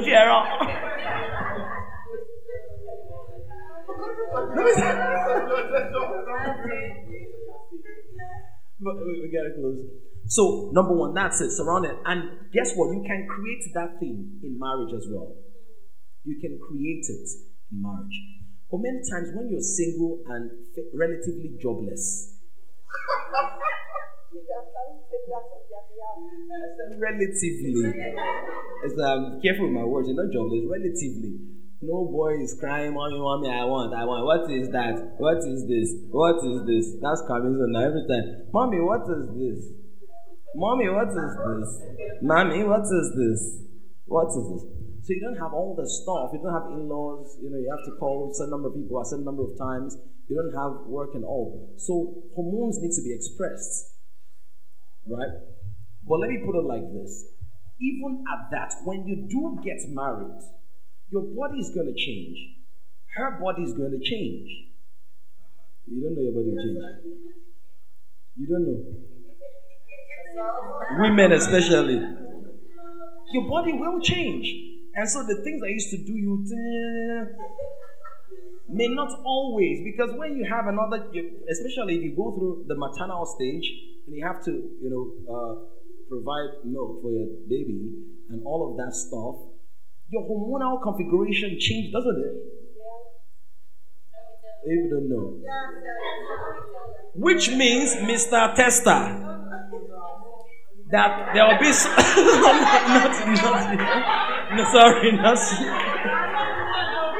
Which means, listen, guys, you know the electrician when it comes to your house, you come with the tester. You will put that tester in the current and no lights will come up. Sometimes. So you've got to be comfortable with the fact that if I'm going to have a successful sexual life, I must be an eternal student. I have to learn what will work with the schedule now. I have to learn what will work with her body now. I have to learn what will work with our lives now. Because you cannot be doing the do when two people are on your bed. All of you, Sister Abby, you know what I'm talking about. Yeah, you're carrying kids on your bed and want to watch pornography. You want them to watch pornography of their parents. It can't happen. So whilst it's doing you, and you can feel the hardness of different dimensions of your topography, you will subdue the flesh. You think self-control is just fornication? In marriage, you will control yourself. You don't know. Yeah, so you keep learning. You say you won't control yourself. Your wife will not travel.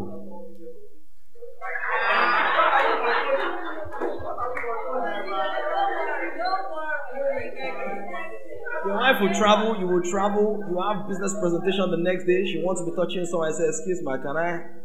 You understand? So you will learn. That's the way God ordained it. Can you have explosive sexual experiences? Absolutely. And you will in the name of Jesus. Yeah. This kind of sex that will bust your brain, may you have it when you get married. But me, I can tell you, ask any sex part in the world, except those that are on drugs and those that are faking it. It is not 100% every day.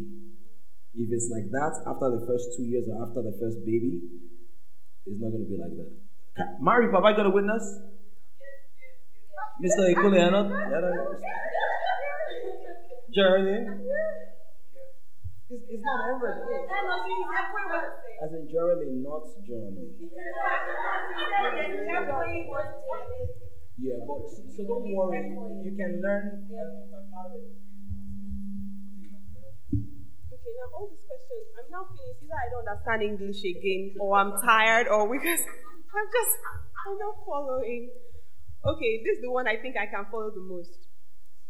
So I'll start with that one. You're in a relationship, not me. The person is in a relationship of 6 years. Now this is also, for me, this is my first issue with the question. How's your PhD going?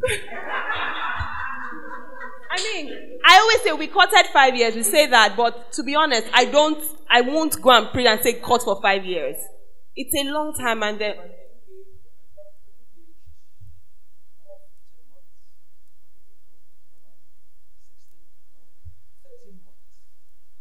after you, yeah. But the point is, we're not married until 5 years after. So it's.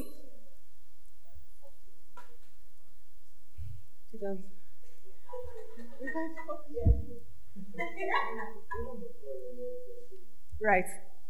So for different reasons, it's tricky, it's tough. Temptation comes in. That's when one person will be nagging the other person, what are we doing? What are we doing? Different things. Who are we? Hey. Then somebody will now say, it's not me, it's you. All those define this relation, all those things. It's just long. It's just a lot. Right? So I mean, there might be reasons, but 6 years is a long time. What is happening? All right, so you're in a relationship of 6 years, and there was a fight in between, and the lady found another guy almost immediately. That is another issue as well. So is it that you didn't love this first person, or it was a rebound person, or I'm not sure. So anyway, she met the guy almost immediately. So she had a dream where she was told not to marry the first guy. I believe this guy she was in a fight with. But she was still in love with this first guy. So why did you go to another guy? After she was still in love with the first guy, after a few weeks, she fell out with the second guy and went back. I don't mean to be rude. A major issue I'm having with this is that there's absolutely no punctuation in this. So I don't know where to stop or where to continue or who is talking about who. All right. After a few weeks, she fell out with the second guy and went back to the first guy. Now she's confused about the dream. If it was actually God talking or just because she was obsessed with the second guy. Okay, so I'm not really sure. You're obsessed with the second guy who you're only with for a few weeks. So is it that you're obsessed with him before the few weeks, or did you get obsessed in those few weeks? And then dream, who told you in the dream? And then how did you pray about it, talk about it with someone that you respect, or a pastor, or a mother, a father? So because you don't just base your decisions on a dream, right? Whether it's a good thing or a bad thing in the dream, you need to, what's the word now? Proof it, vet it by praying, talking to Holy Spirit, talking to Jesus, talking to pastor, talking to X, Y, Z. All right? So, because sometimes it's also possible that you do things according to the idols of your heart. So you really, really like this person and you just have a dream and yes, God has said it. But you have been thinking about the person all day anyway, so it's likely that the person shows up in your dream. Yeah, your subconscious. So you need to sort that out, and I don't think you can do that in the relationship because you're already obsessed with this person, or you like this person, or you're confused. So you need a clear head to think and to pray. So you need to step out. Now, why have you gone back to this first guy in the first place when you had a fight? Have you sorted out the fight? What was the issue? Is there room for it to reoccur? Have you addressed what actually happened? And please, this should be the last year of this relationship. I mean, in terms of cutting, as far as I'm concerned. And if there are any doubts about it, then maybe you should just, at least for now. Very good. And I think you've answered everything apart from, I just want to add one or two things. One of them is I think the person in question needs to rediscover her wholeness, since he's or us. Is it a man or woman? I guess it's a girl that wrote this. Okay, guy. I think she's going to a guy. Yeah. Right? Wholeness.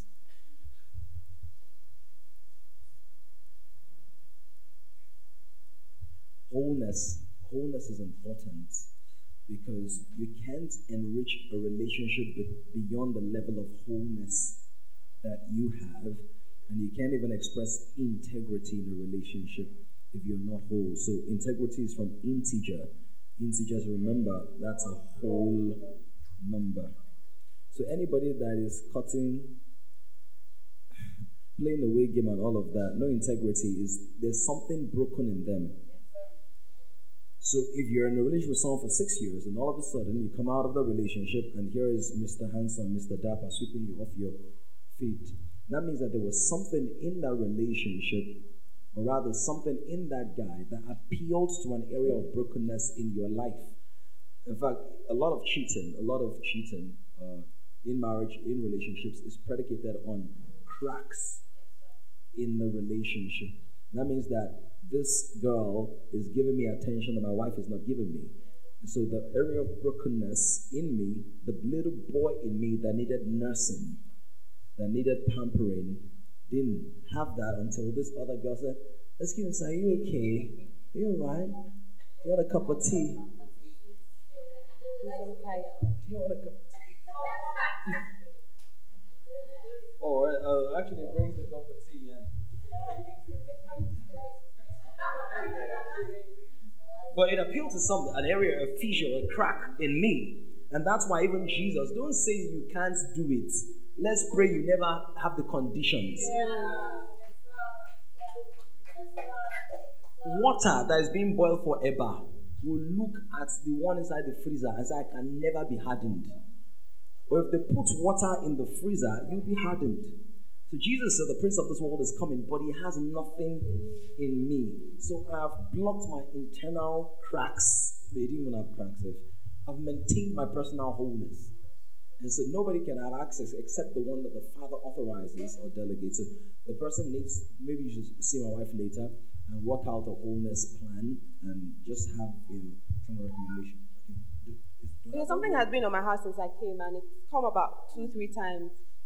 And based on this, I just want to tell one girl, 2 girls, 2 women, 3 women here that you are enough.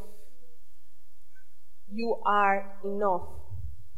Don't go away with this notion that someone else is better than me. She has it more together. She can speak better. She's more exposed. She's more this and she's more that. So maybe she even deserves this man and I don't. It doesn't work like that. And see, you need to be even rest assured in the fact that there are people that will be finer than you, cuter than you, more exposed than you, whatever. But you should not disqualify yourself from what God has already ordained for you. And I keep saying it. I have no business in the physical realm being with Pastor Dami. Because me and Pastor Dami, as in our histories, apart.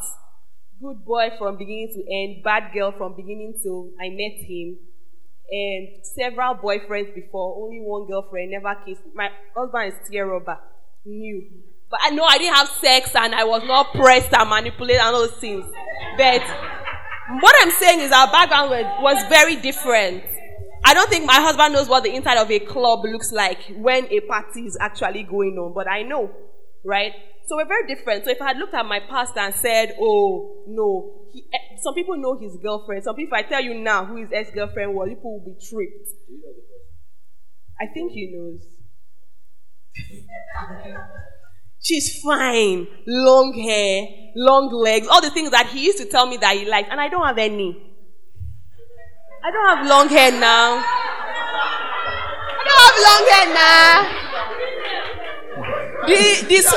The small fine leg that I have, Okada went and burnt it. So, I was quite disadvantaged.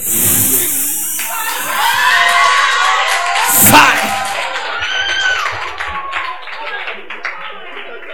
Yeah, but to be honest, there was a time where I used to compare myself with her a lot. And she's a nice girl, lovely girl. She's a nice person. I used to compare myself with her a lot, and there are times I will see her and I'll be like, Governor, your election is next week, not now. You campaign later. Right? So there are times I see her and compare, especially before we actually started courting, and even after, I'm like, am I going to meet up? I'm like, at some point I told you, that is his past, this is now. There's a reason he chose. If you don't build on what you already have, you're going to lose even what you have. He saw something in you that makes him look your way. So don't, if you don't feel good about yourself, it's going to show up in your speech. It's going to show up in how you look. It's going to show up in how you carry yourself. And he's going to start getting that vibe. And at the end of the day, maybe actually there's really nothing there. So please don't sell yourself short. Don't pity yourself. You are good enough. Even if he's Harvard educated and you're only, I don't want to mention any other name in case someone went there, and you're only XYZ educated, something can connect you, and in fact, the way he'll be chasing you, yeah. So I just thought to throw that in. That's important. Ladies, be confident but not cocky. Yeah. Amen. So dating and courting, please explain. Is dating for world people and courtship for believers? So, is dating for world people and courtship for believers? The way believers always say courtship, I be courting. I think Pastor Dami has a slightly different opinion from me. But the way I learned what dating is it's an American term from the way I learned it, so you shed more light. And it's pretty much about testing waters. So you're dating this person today, you go on a date today, we are open, we are free will, we can date other people. So you've dated this person today, it didn't really work out, so let's go on dates. You now go on dates another person. So it's more of a testing the waters kind of thing. And most times in those dates, you don't mind kissing and having sex just to test, to see how it goes, and then you date someone else. To that, we were saying the guys. Yeah, so that's what dating is as an American orientation. But courtship is what we term, it's an English word really, but what we term, so you've seen this person, you've grown as friends. You've grown in a safe environment where you're discussing and you're talking and there is no intimate romantic gesture, whatever, going on between you guys. And then you've come to a point where you know your values align, your faith aligns, your timing aligns.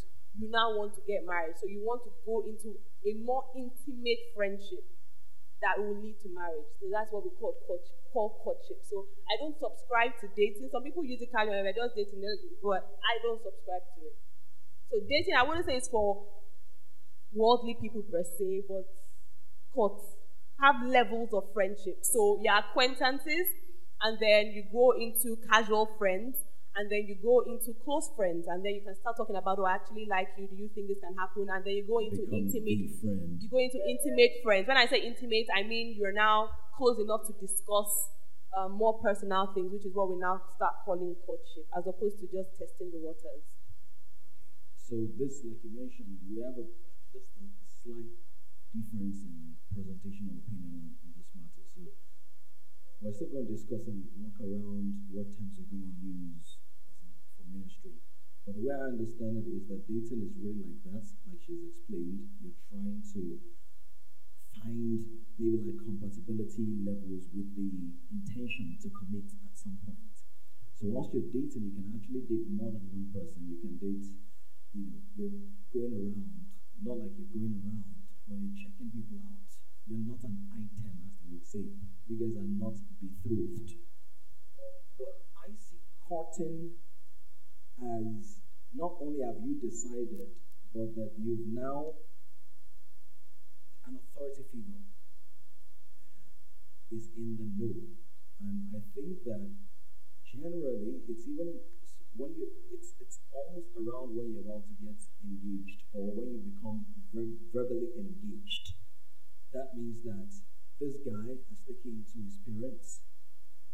Not like you went there yourself to go and cook. Go down there for my face. That's that. Have you seen the video? It's not that funny, but I get tickled easily. So the video is too funny to me. It might not be funny to you, but it's very, very funny. Right. So when you've now gone home, not like you now get home and then the guy will take you, mommy, I've been here. Not like that. Not that. But I'm saying that there's an expectation. And when you get home, what is like, oh my God, that kind of thing. And then, so I think that's what I call content, which is you people know what you're doing. He has given his word, and we're getting married. So what we recommend is that you have a bouquet of healthy friendships, and those healthy friendships should not evolve into exclusivity prematurely.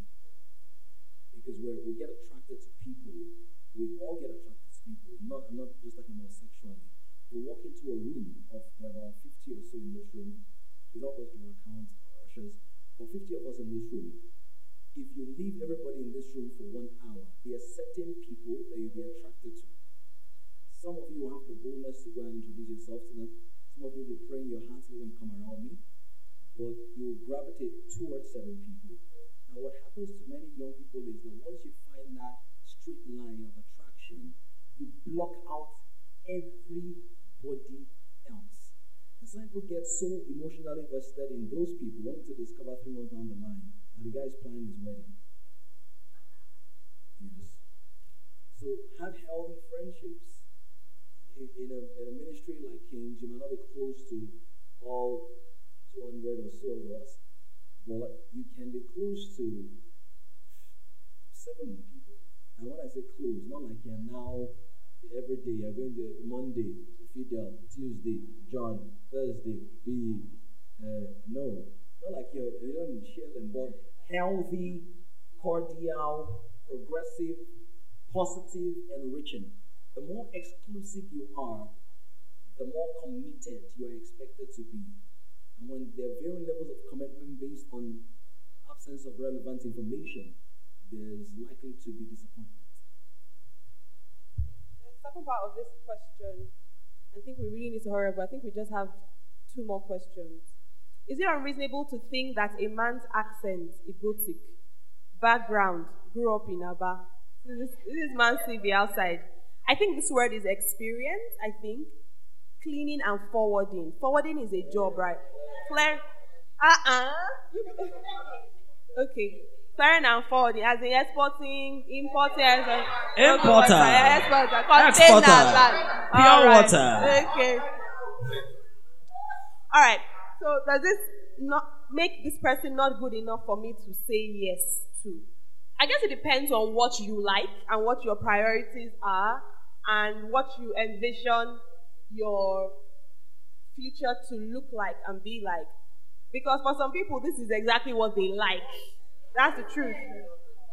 Exactly. They have a lot of money. So they have money, so the woman might... they're willing to spend. So the woman might like the money. The woman might not mind the egotic accent because maybe she too, she has it. So she can't even hear that someone else has it. Right? Grew up in Aba where we live in Lagos and we have house in Lekki perhaps. So it's alright. So depends on what you like and what you can deal. I always say big picture. If you cannot deal with this for the next 60 years of your life, if you think it's going to cause you turmoil and pain and unhappiness, and you're not going to be happy, you're not going to be proud, it's going to be extra work, then don't. However, there are some areas. Can we have a little quiet, please? Thank you. There are some things that can change over time. So, for example, maybe perhaps with the accent, he can actually learn how to speak better. We'll count down. I know there are some things that develop. Some of them cannot just die. Orange, Agriculture, cannot. education. Oh yeah. Right?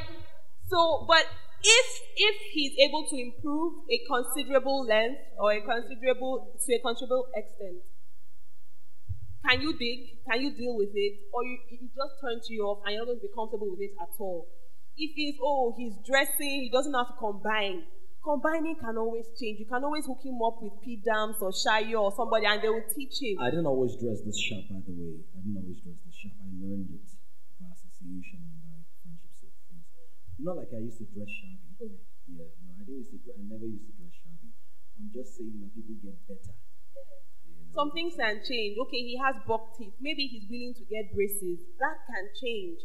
He has body odor. Some things can change. No, some body odors can change. Bleach. Except if it's a medical condition. It can actually change. So if there are some things that can change, I don't think you should make a permanent decision of saying no based on things that can change. However, if it's going to affect your long-term happiness and peace and joy, don't marry out of pity or marry out of, he's the only one, or marry out of what if another one does not come or whatever. But your standards are your standard. I don't think it's unreasonable, but if it's going to affect your big picture or your God picture, then it's not unreasonable. Beautiful. I'll just put it this way. Purpose above preference. Purpose above preference. How many of you know what Joyce Meyer's husband sounds like? You don't know, right? Bill Gates' wife, how about her? Do you know what she's like? Okay, there are ficus amongst you know Melinda Gates. But what I'm just saying is purpose first. Before we speak about the physical attributes and elements, anything physical is temporary. It can either get better, get worse, stay the same, fade out, become irrelevant. Sometimes someone does not need to become poorer for them to become poorer. You just need to stop growing richer because inflation will make them poorer. So some people are dating people who are already the richest they will ever be. Because the advancement of life will neutralize whatever assets they have. So that's my portion, obviously. But for us, when we started dating, 800 naira fried rice and big chicken was heaven. It was dinner, as in like dinner party to us, that kind of stuff. So things change, things evolve, people grow. But find out, does their core purpose resonate with what God has revealed to me? If their core purpose resonates with what God has revealed to me, do I find myself willingly submitting to their mission, to their assignment, to their vision? Let me give you something I know, and I'm not trying to say this because my wife is here, so you don't talk her into anything. I I know that if it ever comes to it, that my wife does not do any other thing but work within the parameters of my vision entirely, she will. Do you understand? She will. So, and this is based on years of exploration, questions, partnership, praying, advice, counsel, together, mutual exchange.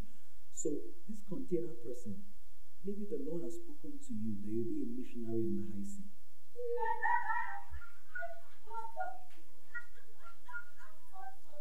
People should hear God. Oh.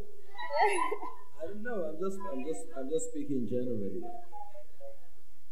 I don't know. Or maybe your ministry is going to require somebody with that amount of money. Maybe. I don't know. I'm just saying. But you want to be very, and that's why before you start saying yes or no to people, try to at least have for women in terms of purpose clarity, you need to have at least about 56 to 65% clarity about, it's blurred. Lenses, Larry's lens can be blurred, or you can still make out there's a human being under the chair.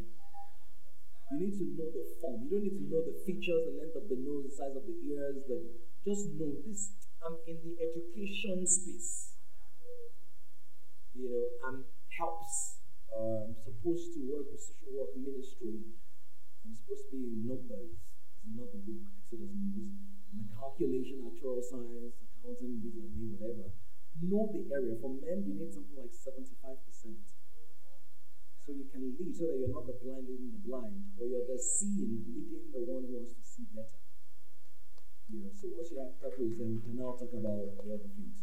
By the way, let me also mention something to you. When people know what their purpose is, they will subject themselves to the education required to refine them for it.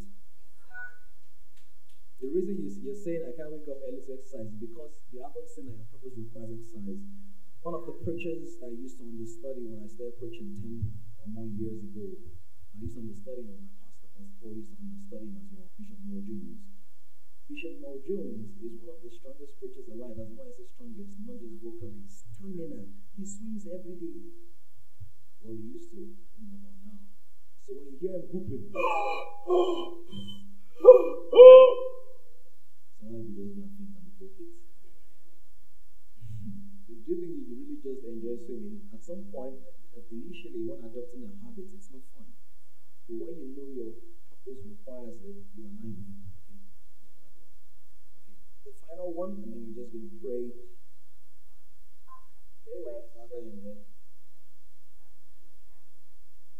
Okay. We finish. Guys, can we just do this, please? We're an hour behind. We'll close by 7. Let's do the questions in 5 minutes, pray in 5 minutes, and then we're out. So, could you ask very quickly your question?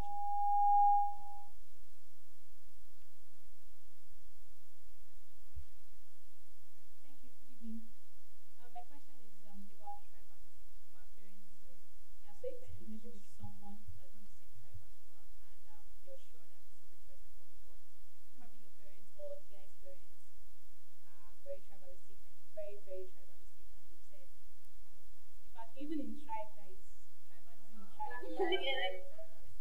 So how do you deal with that? You never dealt with any tribalistic stuff. Were they tribalizing you? They're pastoralizing you. Okay, pastoralizing. Yeah.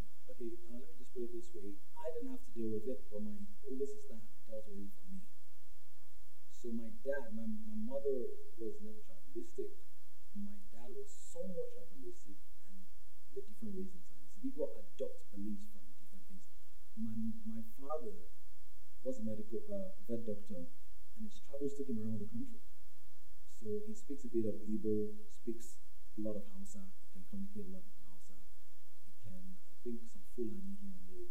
He knows, if you throw him into a Nigerian community, and he's very good at languages, he has a sanguine thing, so linguistics. So if you throw him in any part of Nigeria, within 3 to 5 hours, he can find his way. He can talk his way into different things and out of different things. So when my and then we dealt with, it wasn't enough for a while. So when my oldest sister was going to get married, and he told my mother, she told my mother, oh, there's this guy that I really like. He's a very nice guy. He's a chilled guy. I mean, they're married now. They're married for maybe 10 years, 9 years. Very chilled. But told my wife, my mother, I'm bringing my man and all of them. My mother said, where is he from? Well, that wasn't the first question that came up. I said, he's Edo. So she now said, okay. But in her heart, she said, may God help you and your father. That's what she says. And true to form, when she mentioned to my dad was like, Edo. Ṣé gbogbo àwọn ọmọ Yorùbá tó wà rà ó rí anyone at all this, all this kind of stuff. So my sister was a little bit like, this, that, and other. They went back and forth. My father was not having it because this is my older sister, his first daughter. So it was quite an exchange, but I will give you something that worked, which I think you should consider. I don't know whether it's for you or for somebody else. Number one, the guy needs to be a correct person, spiritual and body. Sense. As in, there's no, it may be this one. Whenever you have another factor to consider apart from tribalism, you worsen the tribalism case.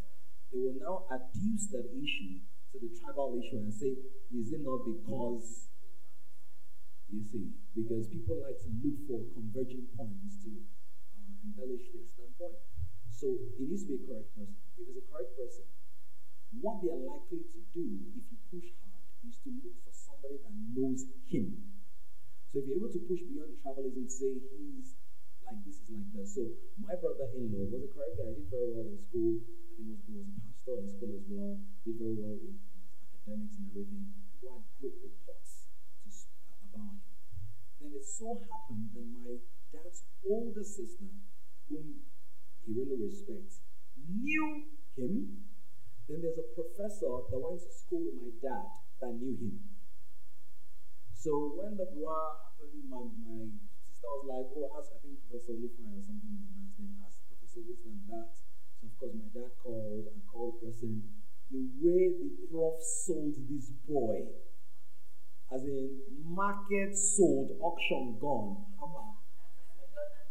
But my dad is from Ekiti, so still want to push a bit of stuff. So eventually got to his sister, and then his sister really spoke into it. But the final clincher was when my brother-in-law came to the house. Unlike Shadow Mafista Star and Misha, you know what happened? He went to go and hug my mommy. He's nice naturally, but I'm sure he also was selling himself. My mother said that first day he went to the kitchen while she was cooking and just stood there. I'm not making rubbish and all of that. Do you understand? If you're really ready, go and find what it takes and do it. There are only few tribal cases. There are some, but I think they're the minority. I'm not say few, but they're the minority. When people say, oh, this is a tribal issue, there are 3 layers. Get someone they respect, let the person be a correct person, and more importantly, they really come to talk to the God who's able to touch their hearts. Tilash, last question before I read this one. Please, if your hands are up, we'll do this again. If you can't answer, we'll write it down or maybe answer on the group. I'm so sorry, my dupes. Okay, I'll make this very quick. Hello? Right, I'll go on. So on Friday, I was on radio, so someone asked me a question, a guy asked me a question, saying why are men so confused about relationships. So I just thought to bring that up to possibly help the guy here, or even very applicable to the ladies as well. So the question was, when you see someone you like, or you have interest in, it's possible the person is very beautiful, very handsome, very good looking, drop dead gorgeous and all that, but character-wise, not 100%. So you're stuck. Then you see somebody else that you equally kind of like. Character is about 50%, but not very good looking. So there's like deficiencies here and there for different people that you meet. So it causes a lot of confusion for guys. So this was the question the person posed to me. So I thought it'd be nice to share more on that. Brilliant question. I think you kind of answered it in parts. At the end of the day, it's about what you want and what you are designed for. and what can go with you to where you're supposed to go. Is this person's, at the end of the overall confidence, a home or something in this life that I'm not feeling? Is the person's overall configuration adaptable to who you are and where you're going? Because nobody is perfect. Even the person you eventually marry will not be perfect. There'll still be one or two things that I wish perhaps maybe this one could have just been. But you have a good deal. So you take it and be happy and work on the strengths of that good deal, and it will work for you. Because even when you're married, there's the 80-20 rule. Yeah. So the 80-20 rule is, so you're with your husband or your wife and you're really happy, but perhaps you have a fight or something. Or even if you don't have a fight, you go out one day and you see someone else that has 20%. But this 20% is just doing you your head like, wow, I wish my wife was like this. I wish my husband was like this. And it looks like the world to you. And at that point, especially when there's a fight in marriages, that's where most people have affairs. Because they just see this thing that, oh, my wife or my husband doesn't have. And then, of course, the affair doesn't really work out. So then you come to your sense that, oh my gosh, I really love my wife. And you go back and start crying tears that you had no cause to cry in the first place. So nobody's ever going to be perfect. I think you just need to take what is necessary for where you are going and grow that and build that. And even for the looks, like I already said, can be enhanced. Yes, she might not end up being who's the fine baby. Now, they used to say Halle Berry back then. I never thought she was all that. But you might never be whoever the finest person is. But you can look a lot better. You thought she was really fine, apparently. He thinks that Bro Union is really hot too, by the way. So that's what I have to deal with. Yeah. So someone can look, see, and there's some girls. I think Gabrielle is sure pretty, but right? But I don't think. It's okay. Unfortunately, I can't even think of any man to say yes, it is fine. It's not coming. You used to like George Clooney, or at least you not like you liked him, but you used to say he was fine. So, yes. So sorry, Jerry, you can testify that there are some girls that were in QC that they were like, and now you see them and you're like, what a wahoo. So people transform and people change. So yeah. Okay.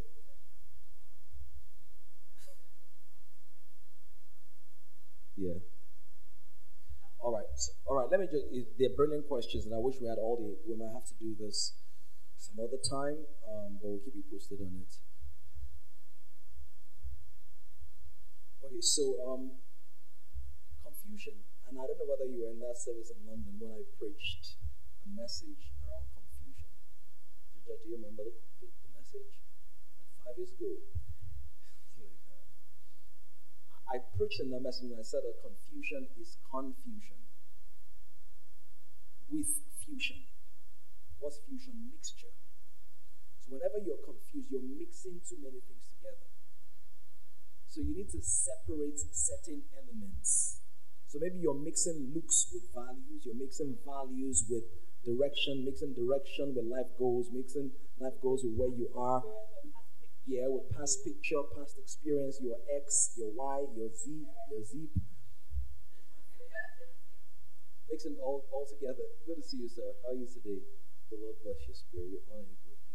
You're highly lifted. Yeah, so it makes you. Now, what's a decision? Decision. D is off. Decision is to cut. So decision is to cut off. So if you haven't cut some things off, you haven't decided.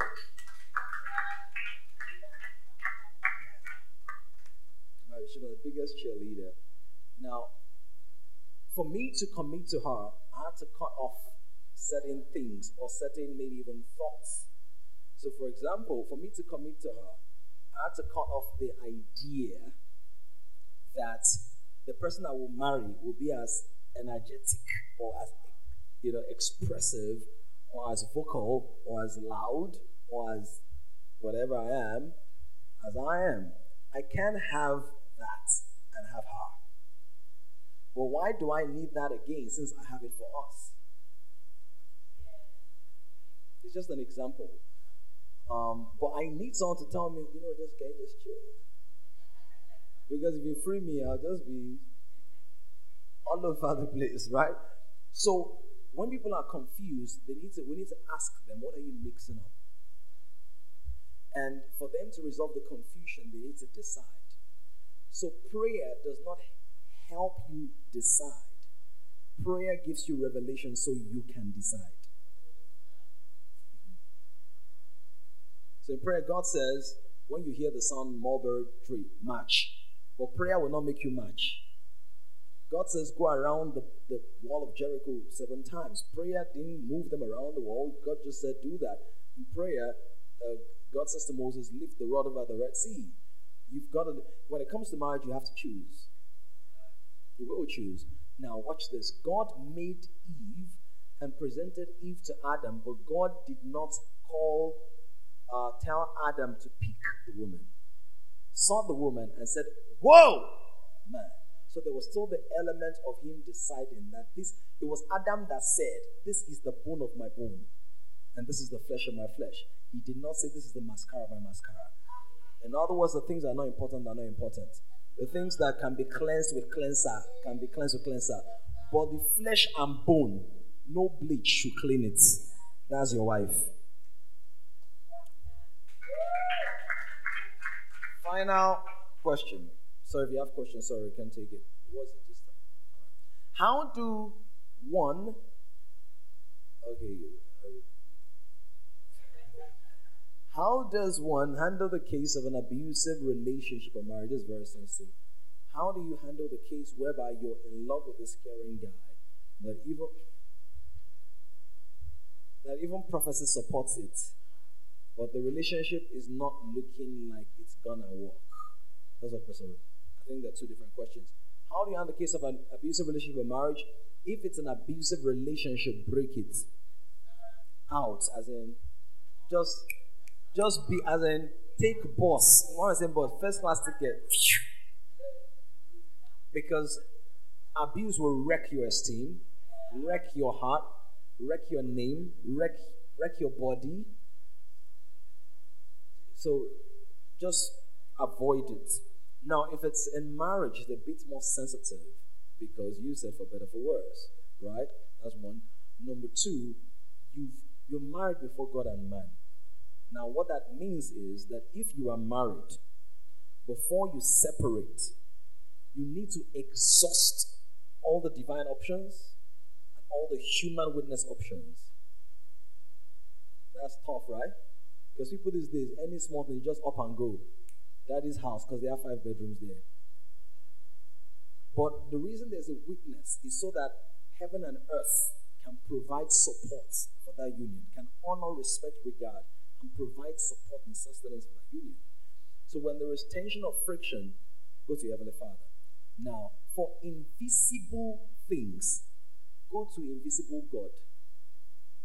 For visible things, ask the invisible God to show you visible people that can help you with the visible things. So, if there's a physical attribute you want your husband or your wife to develop, ask the Lord to help you know who the person can use to benchmark without necessarily comparing. Do you understand? So, coming to abuse, if there's been an incident, maybe, it's a mistake, even Jesus said, at the mouth of 2 or 3 witnesses, the thing shall be established. So if there's an incident like somebody slaps you, depending on the kind of slap, and depending on what built up to it, maybe it was tipsy, it was drunk, you to your mouth had become something else. If it's once, maybe depending on the severity, maybe you don't need to mention it, but if it happens a second time, on any scale, for any reason, somebody needs to know. Your friend, his friend, your mother, his mother, father, somebody who has emotional stake in your persons needs to know. This is the reason. Mistake is what causes people to die by mistake. And the reason we're not necessarily saying if it's an accident once, because you can't draw a straight line on one dot. But by the time you have 2 points of reference, the person's already drawing a line. The next thing, angle. Next thing, square. Next thing, cube. You are now locked in the prison. And the more you don't talk, the more you learn not to talk. Exactly. The people now be like, what are you two? The first day he tapped your cheek. He says, my dimple. So if you're in an abusive relationship, tell somebody about it. Now, some people might not take you serious, depending on the home. Faragba. Some mothers will tell you that because of their own experiences. This is the next thing I'm going to. A spiritual authority figure needs to know if family is not responding. Pastor that knows both of you, the pastor that married you, or your spiritual overseer needs to know. If that doesn't work and it continues, you need to leave that house.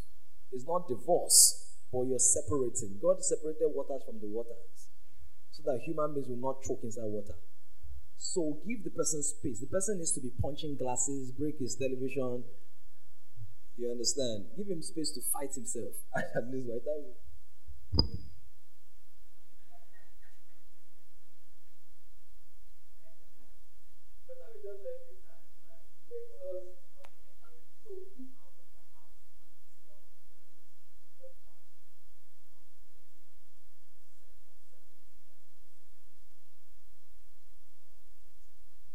Go to your parents' house. If you don't go to your brother's sister, just leave, please. All right, shall we stand?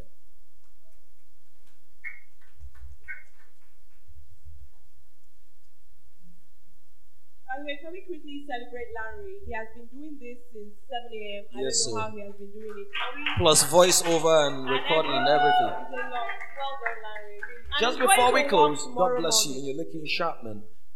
Before we go, please, if this is your first time, don't be embarrassed. Could you raise up your hand? Your first time at the Garden of Kings, you want to slip in this card into your hands. Let's do it very quickly. Yes, your first time. We just want to get your details so we can communicate with you. Send you messages once a week. If we don't have you on our database, please. Tolu, do we have you on our database? All right. Can we just pray? I want us to pray in 2 weeks because of time.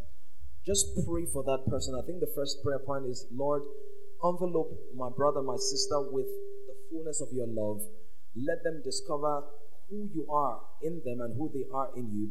Let them experience an overwhelming surge of divine affection. Let's pray in the name of Jesus. An overwhelming surge of divine affection. Overwhelming surge. Let them derive their security from you. We do not want to go around the world seeking validation from people who don't even know who they are themselves. Clothe my brother, clothe my sister, clothe my friends with the overwhelming surge of divine love. Masorata Sigados. Show Bazil Dallas. Reveal to us new things, new layers, new levels of that love. New layers, new levels of that love. New layers and new levels. Now I wanted to pray, Father, help them to identify what they must stop doing and what they must start doing, and give them the grace to stop or start accordingly. Whether it's worry, whether it's cultural influences that dominate their minds, whether it's confusion.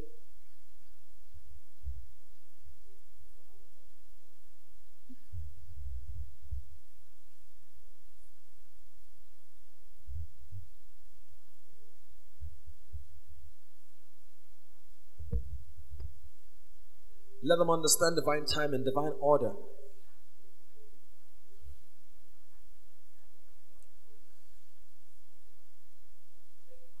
In the name of Jesus, we have prayed. The final prayer point, Father, locate each person in the right relationship. I use that word because even the married people we also need relocation. Because sometimes after we get married, we become too much of providers to be lovers. Or too much of lovers to be co-laborers, or too much of co-laborers to be cheerleaders. You know, in marriage, you have like 10 or 15 different roles. Cheerleader, co-laborer, critique, analyst, intercessor, prayer partner, advocate, high priest. Different things. I'll be priest, not high priest.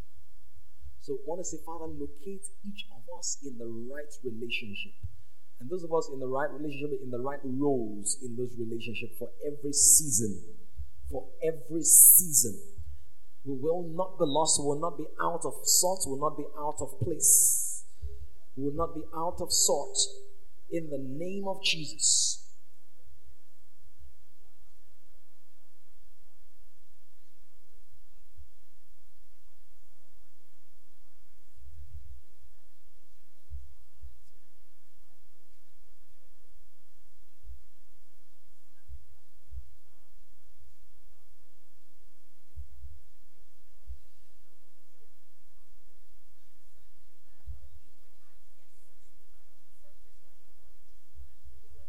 Father, help us to locate ourselves or locate us in the right places and the right relationships, Lord.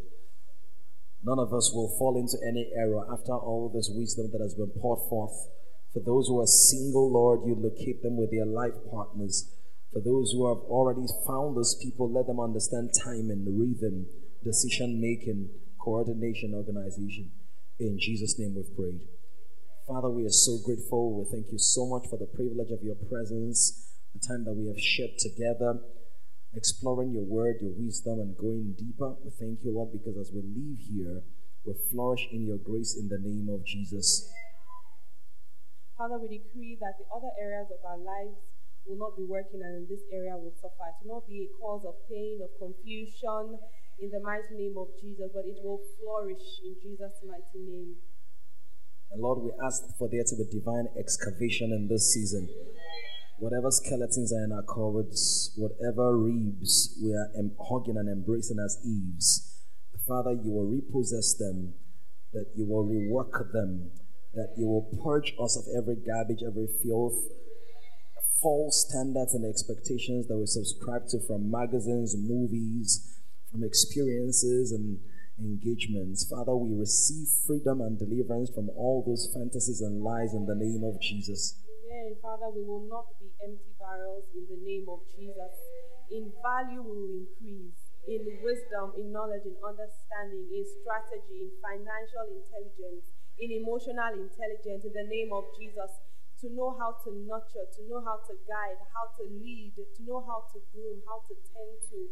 We will not be lacking in anything good in the mighty name of Jesus. We submit ourselves to you, God, that you will make us in the name of Jesus. Make us into that woman that you have called us to be. Make us into that wife that you have called us to be. Make us into that mailman you have called us to be, into that husband that you have called us to be in the mighty name of Jesus. We will not run off with our own ideas, but we'll submit ourselves to you in Jesus' mighty name. Lord, I thank for my brothers especially, and I pray, Lord, that they begin to soar on eagle's wings, that the things that seek to clip their wings be cut off permanently in the name of Jesus, that they will not become submerged in the seduction of this generation, with the overwhelming images from computers, from Instagram, people that put Jesus baby, but they look nothing like Jesus. And all those people that seek to impose their nudity on our minds in our daily walk in different places will receive supernatural wisdom, discipline, self-control to say no in the name of Jesus. Our feet are firmly planted upon the rock.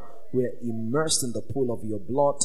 We walk in the consciousness of your divine presence in the name of Jesus. Amen.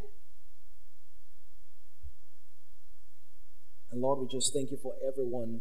I pray that anxiety never rises again concerning this issue.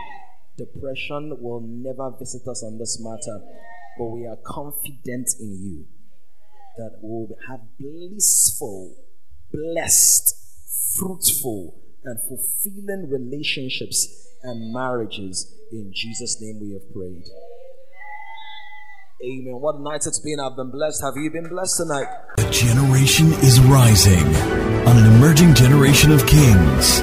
To join this growing community of kings, visit www.kingdomcentral.org and send your full name and email address to 0908-123-4566. One more thing. Someone you know needs this. Kindly share this now.